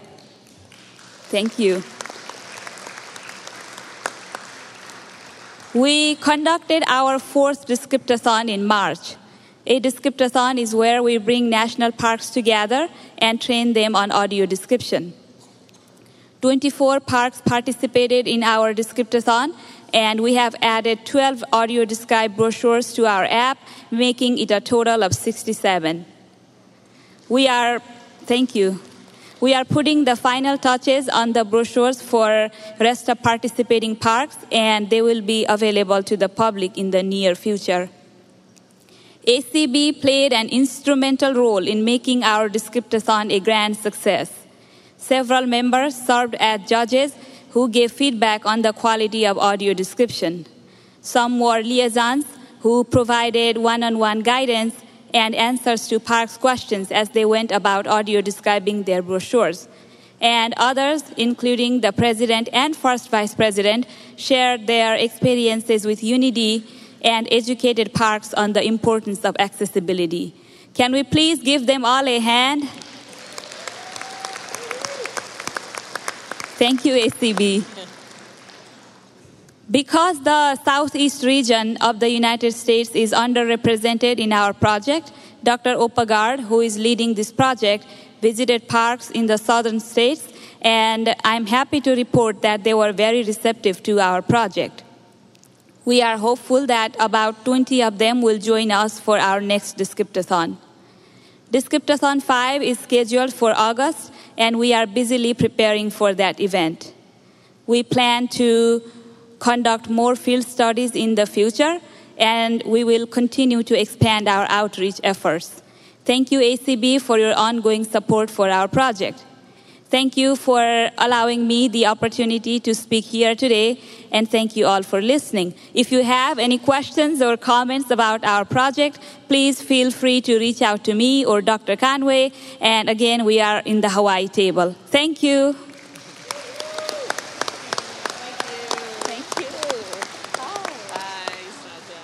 Great job and a great program. Anytime you have the opportunity to support that program and that project, be sure to do so, because it's really moving along, and we're excited and we're glad to have Saja back this year. All right, one of the main things we're all about is advocacy. I can't even talk this morning. And I'm probably going to butcher another name. You know me. I'm gathering the H is silent, but I'm not sure. But anyway, for our advocacy and legislative update, Clark Rackpel, Director of Advocacy and Government Affairs, Alexandria, Virginia. He's new. Y'all give him a good welcome, and he's going to do a great job for us. Thank you.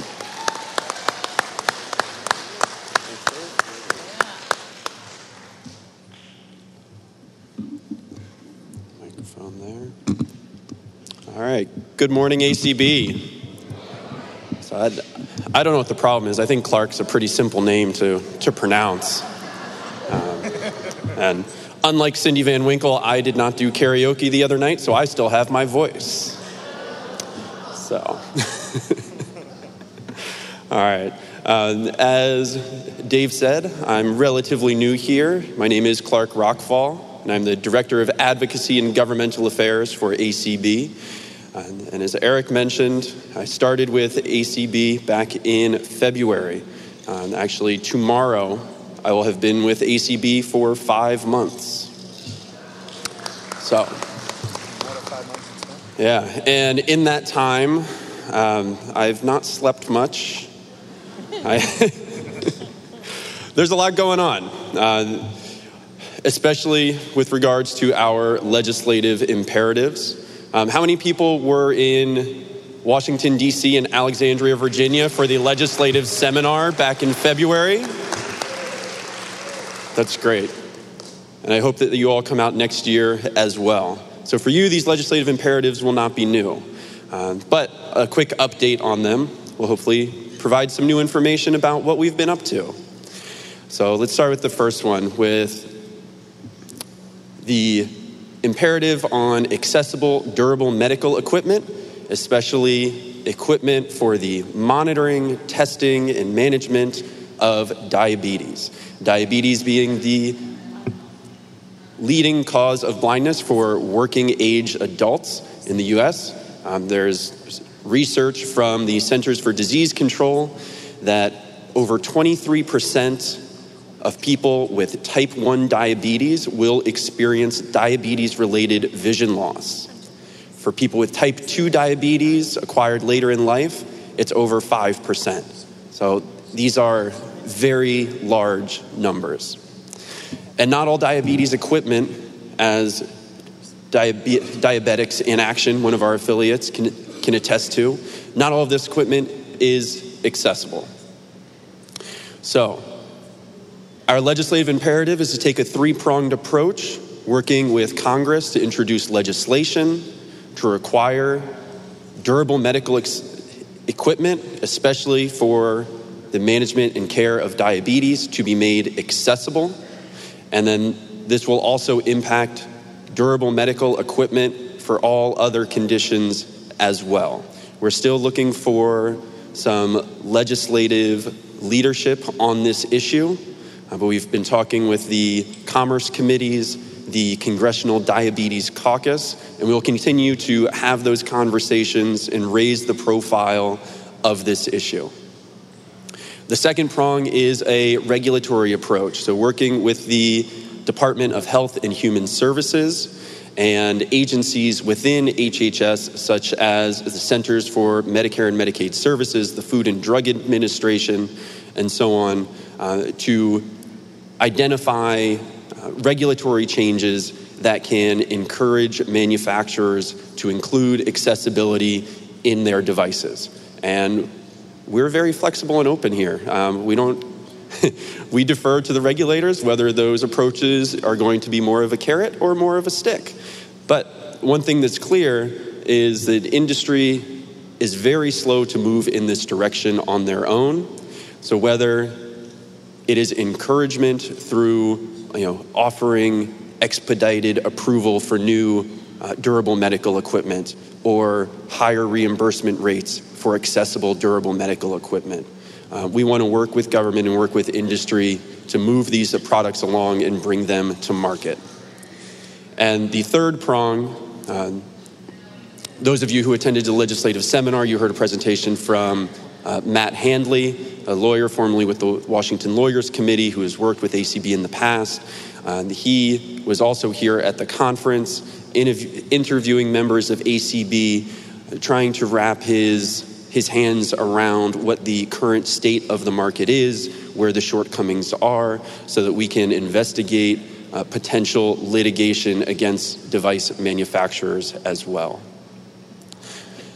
Our second imperative is one that is not new to ACB. It's been around since 2013, and that's a piece of legislation called I gotta take a deep breath here, the Medicare Demonstration of Coverage for Low Vision Devices Act. So in the past 3 Congresses, this bill was introduced by Representative Maloney from New York and Representative Bilirakis from Florida. It's a bipartisan piece of legislation. And as of a couple weeks ago, the offices are on board and they are now circulating a dear colleague to their colleagues in the House of Representatives to introduce this legislation again and seek co-sponsors. So over those listservs that Eric mentioned earlier, you've probably seen emails coming from Claire and me asking you to reach out to your members of Congress. I assure you that won't be the last time we ask you to do that, but asking them to co-sponsor this piece of legislation so that we can raise the profile of this issue. And one of our main goals, and obviously passage is the primary goal, but in steps to get there, some of our intermediate goals is to have this legislation introduced in the Senate for the first time. So stay tuned for more on that. Our final legislative imperative is for the introduction and passage of the AV START Act for autonomous vehicles.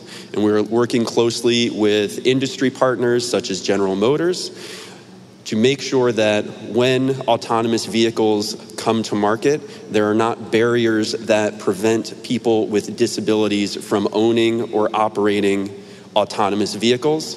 For example, why do you need to pass a vision test or have a driver's license to own a vehicle that does not have a steering wheel or that you don't actually drive? But we also want to make sure that the technology in these vehicles is accessible. We need to know how to find the vehicle, how to operate the vehicle once we are inside, and when we exit the vehicle, how to get from the vehicle to our final destination. Earlier, you heard from Claire Stanley, our advocacy and outreach specialist.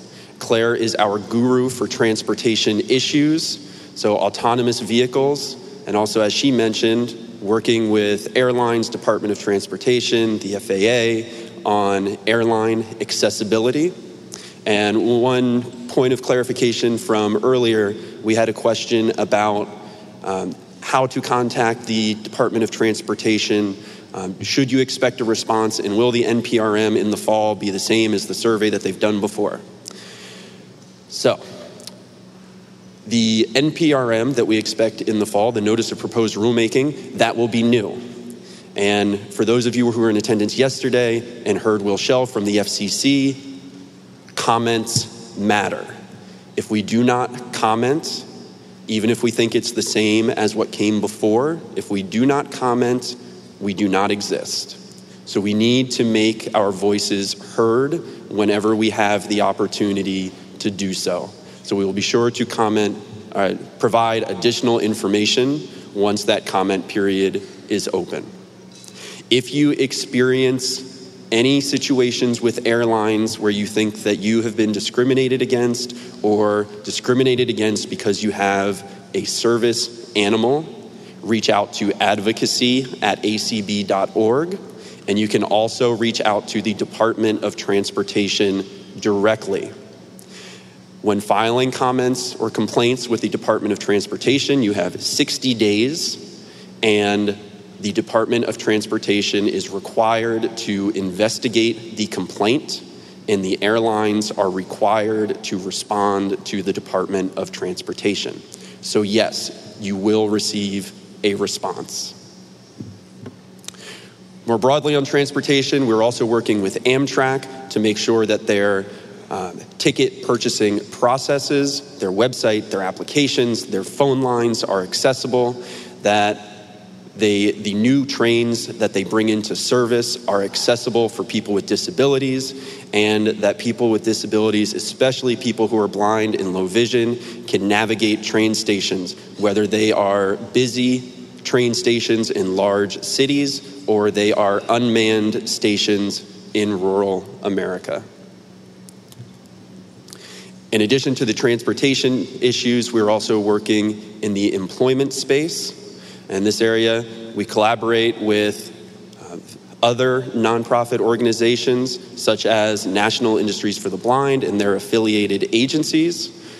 We have many members who work at NIB agencies, and we want to make sure that, as you heard from the resolution earlier today, that they continue to be able to have meaningful employment in those facilities.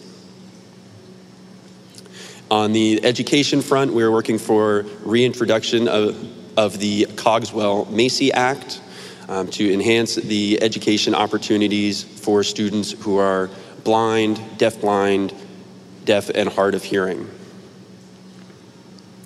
With regards to the Federal Communications Commission and video description and accessible user interfaces, we continue to file comments throughout the year to raise the profile of this issue. Earlier in the spring, we asked for member comments, and again, as Will mentioned, those comments were heard.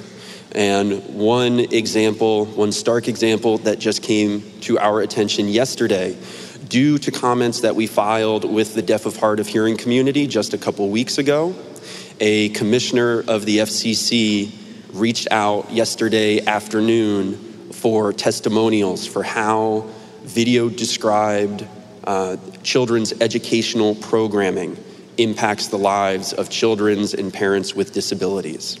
So it's a very quick turnaround. You probably saw the emails go out over the list last night. We received some feedback. We sent it to the commissioner's staff, and those testimonials are being shared at the FCC's commission open meeting this morning. So that right there is a prime example of how we can make our voices heard, and that we're not just screaming into the wind, but we can have an impact.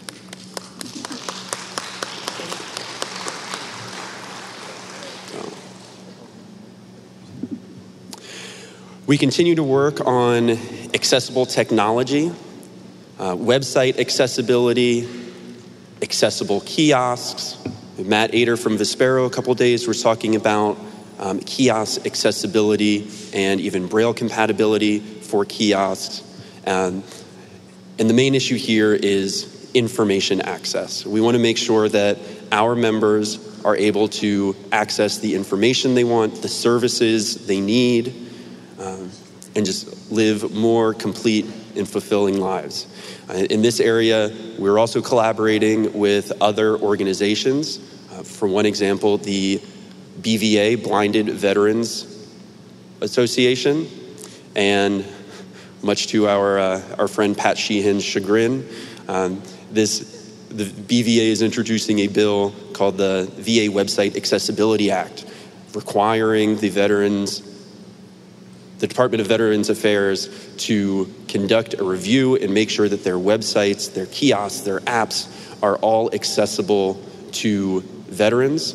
And our opinion is if the VA can do this, other governmental agencies can do this, private industry can do this, medical providers at the point of check-in can do this.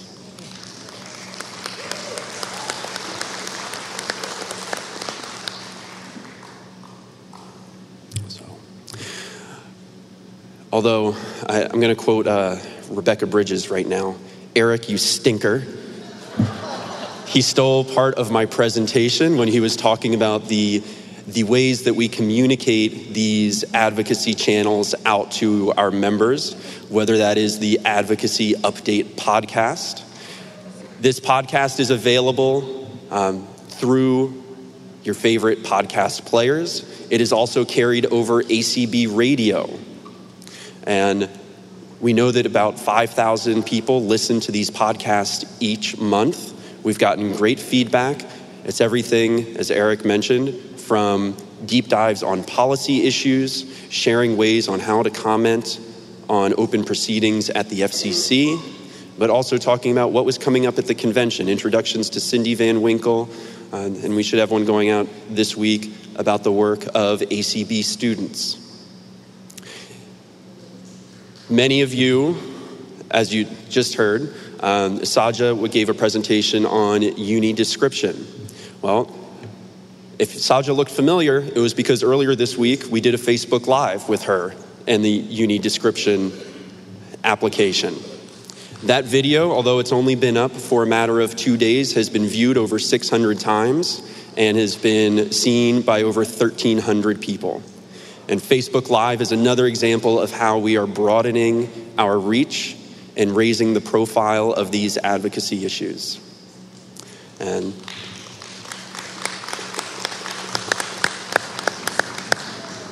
Eric also mentioned Dots and Dashes.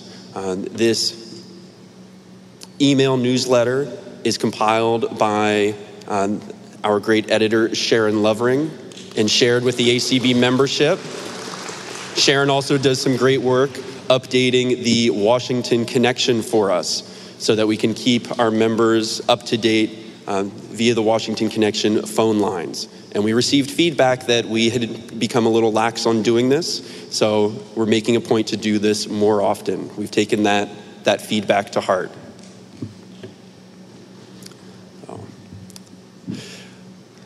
As we continue our legislative outreach, our advocacy, and our collaboration, it can only be as strong as the membership. Our job is made much easier when the membership is engaged and is sharing with us their experiences in the real world. It's those testimonials, it's that feedback that really makes a difference and moves policymakers. So whenever we have the opportunity to provide comments to the government, to reach out and ask for co-sponsors, we're trying not to bombard everyone over the listservs too often, but when we do it, it's because time is of the essence, but also because the issues as raised by our members are important and warrant this reaction. So just in closing, I will add that the advocacy grassroots boot camp will be held this afternoon at 1:15 directly below the ballroom here in Lilac South. And Claire and I will be leading this session talking about the different branches of government, how we can activate and engage with those branches of government and really talk about effective advocacy. And what we mean by effective advocacy is, not necessarily like complaining about problems, but advocating and effectively advocating for solutions. So once again, my name's Clark Rockfall. If you would like to contact Claire and me on a legislative or advocacy issue, please reach out to us at advocacy@acb.org. And as I've become famous for in staff meetings, one more thing. I would like to thank all of the special interest affiliates and our committees and task forces who engage with us on these issues to help us work through these issues and share them with the membership. So thank you all for volunteering your time, your, what was it, Kim, 18,502 hours of work on these issues. It's making a difference. Thank you.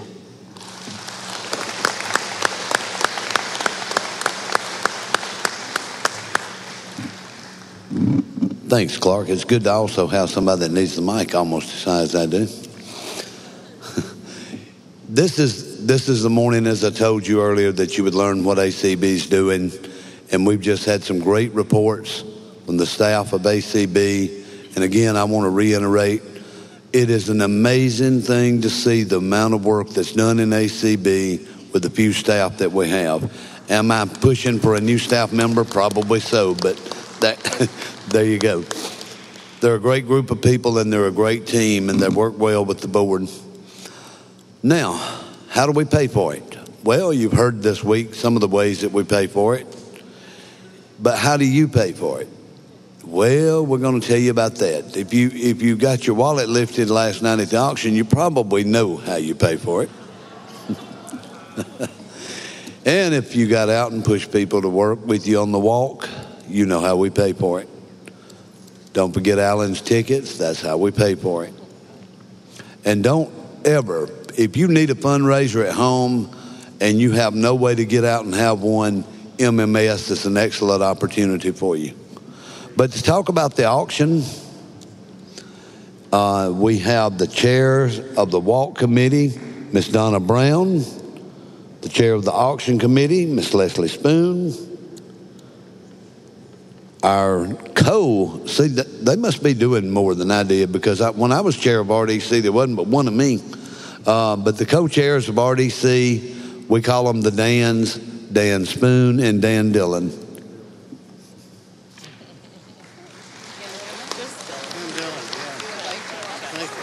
Thank you. There we go. And you don't. And there's, yeah. Where's that mic? Oh, thank you. Good morning, everyone.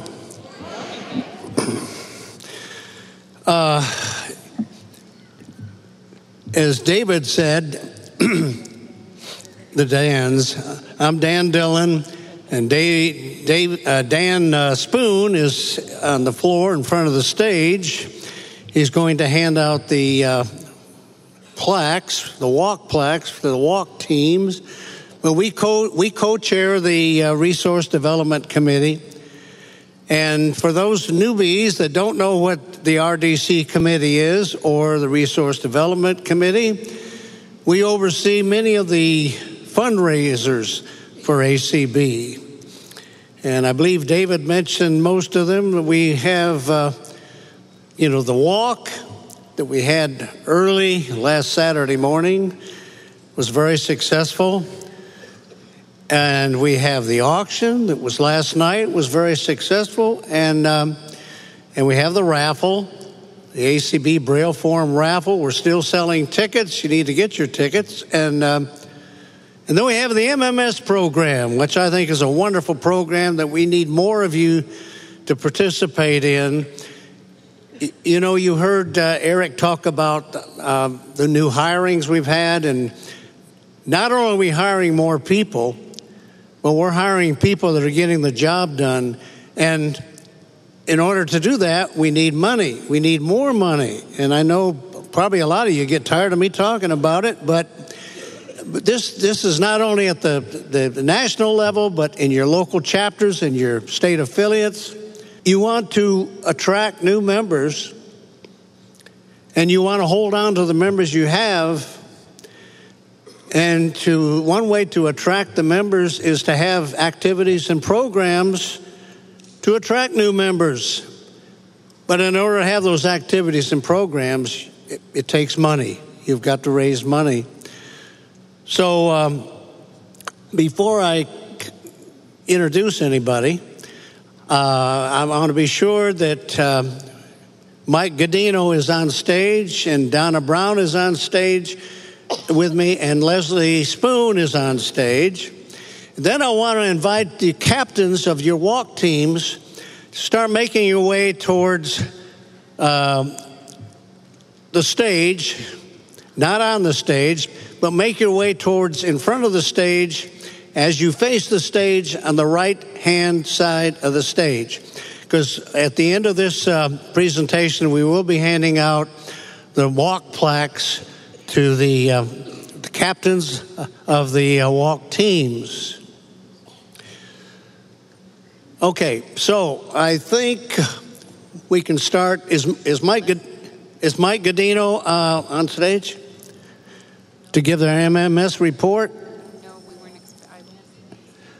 Okay. Okay. Well, let's. Donna's going to be last. David, can you give us an update on the raffle and where'd David go? You got Cindy and Leslie. Oh, here he goes. Okay, here you go. The last time we had a full check on the raffle, the tickets that have been turned in now, we have some others that are sold. We're at $10,000, so we are in the black. But our goal this year is $17,000. We generally do 15, 14, 5. So we need your support. So get out there and buy them.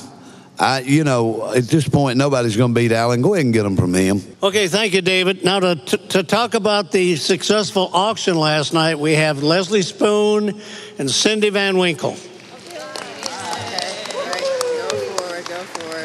So good morning, everyone. So Cindy Van Winkle and I are co-chairs for this ACB auction.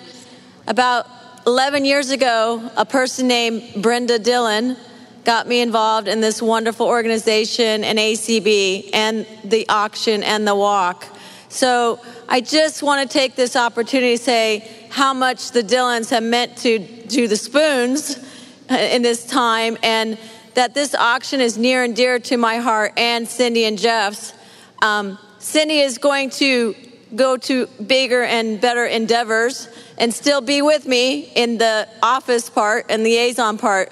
But I just want to give her a round of applause because she's been truly my best friend through all this auction events. So thank you, Cindy, my co-chair. I couldn't do anything without you. You're the best. We also have a really great committee, and I will try not to forget you, but if I do, I apologize. We have Beth Corley, Zelda Gebhardt, Marcia Farrow, Debbie Young, Terry Lynn from Hawaii. We also have Jeff Tom, Michael Garrett, Kathy Casey, and just a wonderful bunch of people. I don't know, you guys don't know this because it happens Tuesday night, but the auction starts happening many months before this. So it's a wonderful event. It's a fun event. It's a tiring event. We had wonderful guest auctioneers and describers last night. So I really, really just want to say a big thank you to the affiliates and to you guys for coming out and bidding and bidding and bidding and bidding and bidding and bidding and spending all your lovely, wonderful money for ACB. And also to the vendors that came back to us. So it just means a lot to us. For the total, this is awesome. I'm so excited. I know Mr. D, Brenda's up there smiling down on us and having a dance and maybe a piece of cake for me. So we raised, are you all ready? $19,000 last night. Thank you. Thank you, Cindy Van Winkle. I love you. I love my committee. Thank you so much. Okay, and I just want to say, Leslie works so hard. She makes calls, and keeps everybody in line, encourages everyone on her committee, and I hope that she'll take it on her own next year. She can do it. Love her. And the auction would not be what it is without her behind it. So help me thank Leslie Spoon.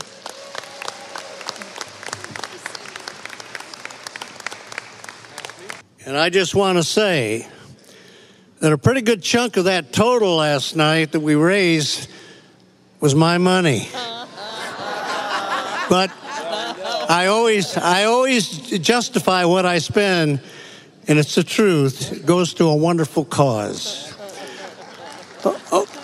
Now, I want to introduce the chair of the MMS committee, and which is the monthly monetary support program. And if you don't know anything about it, Mike Godino is going to tell you about it right now. Thank you, Dan.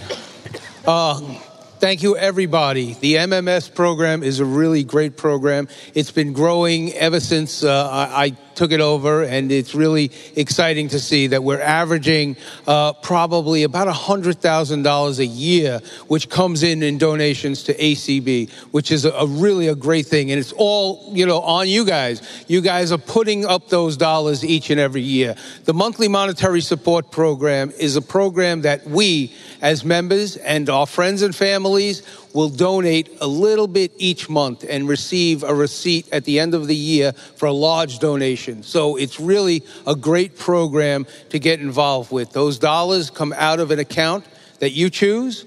Those dollars come out when you want them to come out during the month. So it's not like it's, surprise. It comes out at a chosen time on the account that you choose. It could be a checking account. It could be a credit card account.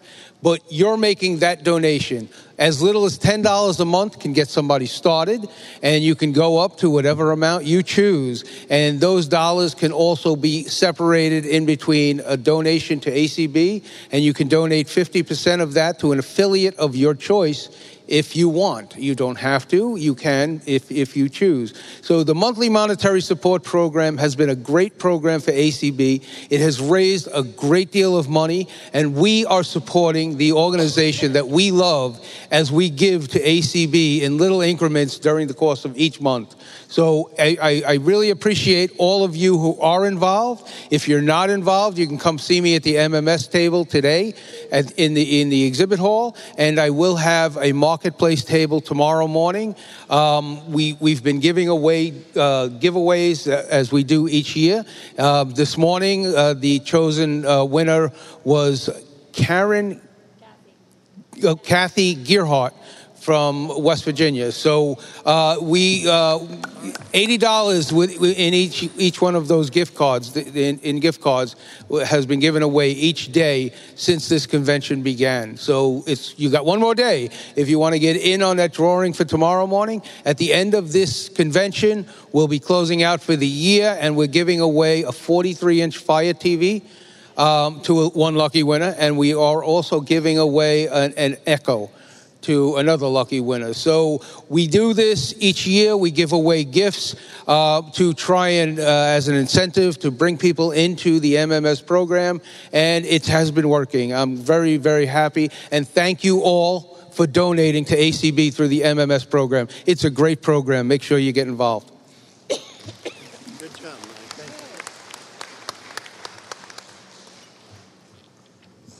you. Okay, last but certainly not least is the chair of the Walk Committee. I want to introduce to you is Donna Brown.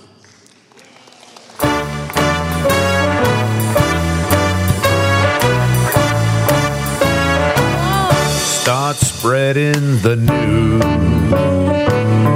We're walking today.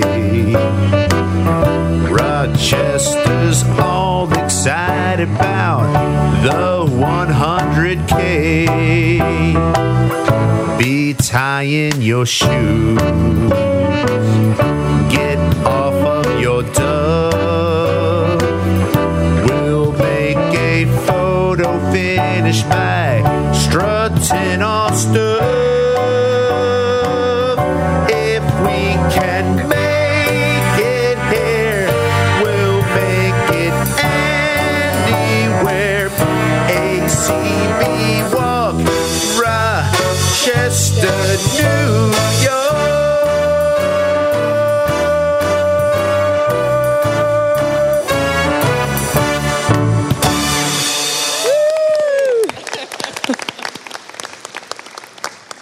Good morning, everyone. Good morning, ACB. Good morning, all those people out on ACB radio, because some of you had a hand in this ACB walk in some way. So, if you noticed in the song, there, it talked about getting off your duff and strutting your stuff and all that good stuff. And I just truly want to thank everyone who had a part in this walk, but who actually got up at early Saturday morning and came and walked. But before I get too far, I need to thank our sponsors. We had a couple of sponsors for the walk, the Macular Degeneration Foundation, our wonderful friends from Vanda Pharmaceuticals, and the Buell Fund. So let's give them a hand. And before I get on to the more interesting stuff, I need to thank my committee. I often use the quote from Helen Keller, alone we can do so little and together we can do so much. And man, the walk committee, it fits that. So I have the best committee in ACB. I say it every year, and it just gets better and better. So I need to thank my co-chair, Leslie Spoon, who was always there to clean up for me. But I thank Katie Frederick. She did a lot of publicity for us, and she somehow carried all the bags over to the walk on Saturday morning. I don't know how she did that, but anyway, she did. Robert Spangler, he's one of the few on our committee with some vision, and it kind of helps sometimes. But Melvin Smith, really, if you were at the walk on Saturday and if you got a bag, weren't they awesome? So Melvin Smith did a fabulous job getting those bags and the design on them. I'm not going to describe it. But anyway, Linda Allison, Leslie Spoon got us wonderful prizes. And then Dan Dillon, he just does so much. He gets our sponsors. He tries to round up volunteers. And he just does all those little things. And then Dan Spoon keeps us on track, thankfully. And David Trott is there to give us moral support from the ACB officers. Anyway, so now the walk. In that song, it said 100K. What in the world? That means that our goal is to raise $100,000 this year? Well, you know what? We're not there yet, but it's not too late. We are over 71,000. So, we're almost 2/3 or 3/4 of the way there. Math is not one of my strengths. Anyway, you can still get donations for ACB by the end of July. This walk, for people who don't know, this is a way for affiliates to raise funds. And if you come to the RDC workshop this afternoon, you'll hear more about that kind of stuff. In the Douglas room, I don't want to bore you now with that because lunch is around the corner, and I still want you to be my friend. Anyway, we've raised over $71,000. You can still give donations. You can take donations to the registration. They will happily take your money. You can still put donations, enter them online. The West Virginia Walkers team will happily take all the donations you want to give. But I just want to really stand up here and commend a few teams who have, that Florida group, they're over $26,000. But you know what that means for Florida? They're going to get a check for at least $13,000 in a few months. So the president's team, wow, they're over $6,000. And our administrative offices, they're over $4,000. Isn't that nice to have support from the officers of ACB and the people who work for ACB? Give them a hand. So, again, I want to thank all of you who had a part in this event, no matter how you did. If you helped to raise money for your team, if you were just there to support your affiliate, however you had a part in it. If you haven't had a part in it yet and you want to, it's not too late. If you have any questions, ask me. I think that's all for now. I hope every team got their plaque, and the walk will be bigger and better next year. See y'all in Illinois. Okay, again, just in closing, thank you for your support. And don't forget, when you're talking about the walk or the MMS program, half of the money that's raised comes back to your affiliate. Thank you, everyone. That is a great, hardworking committee who brings a significant line to our budget each year. And believe you me, if we lost that budget line, we would really feel the crunch.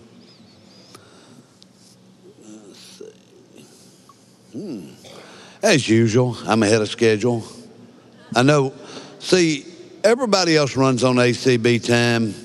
I run on Alabama time. We may talk slow, but we're fast.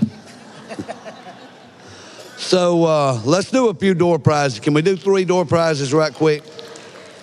So first up for our door prize from the ACBNY, we have a beach blanket. Ooh, perfect for the summer. It looks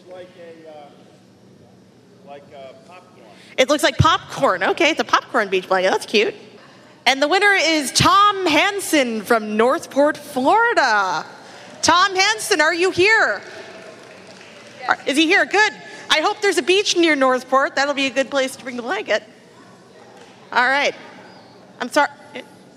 Okay, good. All right, what do we have next, Steve? We have, also from ACBNY, an insulated lunch tote. Very nice. For all of your lunch toting needs. And it has a container in it if you need to put stuff in there. Okay, the winner is Thomas Love from Oklahoma. Oklahoma, are you in the house? He's here. Nice job, guys. You're staying till the end. I love it. Okay, next up. Are we going to do one more? Okay, we're going to do one more. Here it is. Ooh, this is also from ACBNY, an insulated wine cooler and coasters for wine country. If you get a chance, go get some Finger Lakes wines while you're up here because they are delish. Okay, we have Jack Peacock from Worcester, Mass. Are you in the building? Jack Peacock from Worcester, Mass. Not here. Let's draw again. Guillermo Robles from Culver City, California. Guillermo Robles. Are you here? He's here? Is he here? Raise your hand, Guillermo. Another Massachusetts. Myra Russ from Amherst, Massachusetts. Myra's not here? We have a New Yorker, Jim Sheldon from Buffalo, New York. Are you here? Oh, he was a presenter. He might not be here. Okay, never mind. Edward Stralza Jr. from Newark, Delaware. Are you here? Newark, Delaware, Edward Stralza. Not here.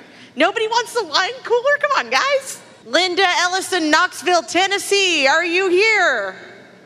Is she here? Linda Ellison? I think she might be here. Oh, no. Oh, no? Okay. She's not in the room. She's here. Oh, wait a minute. Hold on. She's working. Where is she? Linda is working for CCLVI stuff, so should we give her the prize? Okay, then. Linda, congratulations. Yeah, you have a wine cooler. Place. If somebody would just come and pick that up. And I just want to take a quick moment of personal privilege while I'm up here. We have a birthday in the ACBNY delegation today. Kathy Lyons from Buffalo is celebrating her birthday today. So happy birthday, Kathy. Yeah. Mm-hmm. Yep. Okay, do we have any last announcements? This is Kathy Lyons, and I can't think of a better place to be for my birthday than at the ACB convention. I apologize, it took me so long to get to the mic. I stood up to come to the mic, lost my balance, and fell on the floor. What a way to make an entrance. But thank you very much for your well wishes. And have a great remainder of your convention. Happy birthday, Kathy. Thank you. Any other announcements? This is James Edwards from Oregon. I'd like to let everyone know that Oregon now has a accessible prescription label law, thanks to the efforts of Darian Slayton Fleming, Art Stevenson, and several others. We went through the process, the legislative process, and got the bill signed last month. Being no further announcements, you are adjourned till in the morning. Thank you. You win the prize. I always do. You I'm got good everybody like out 10 minutes early. I did last Woo-hoo. year.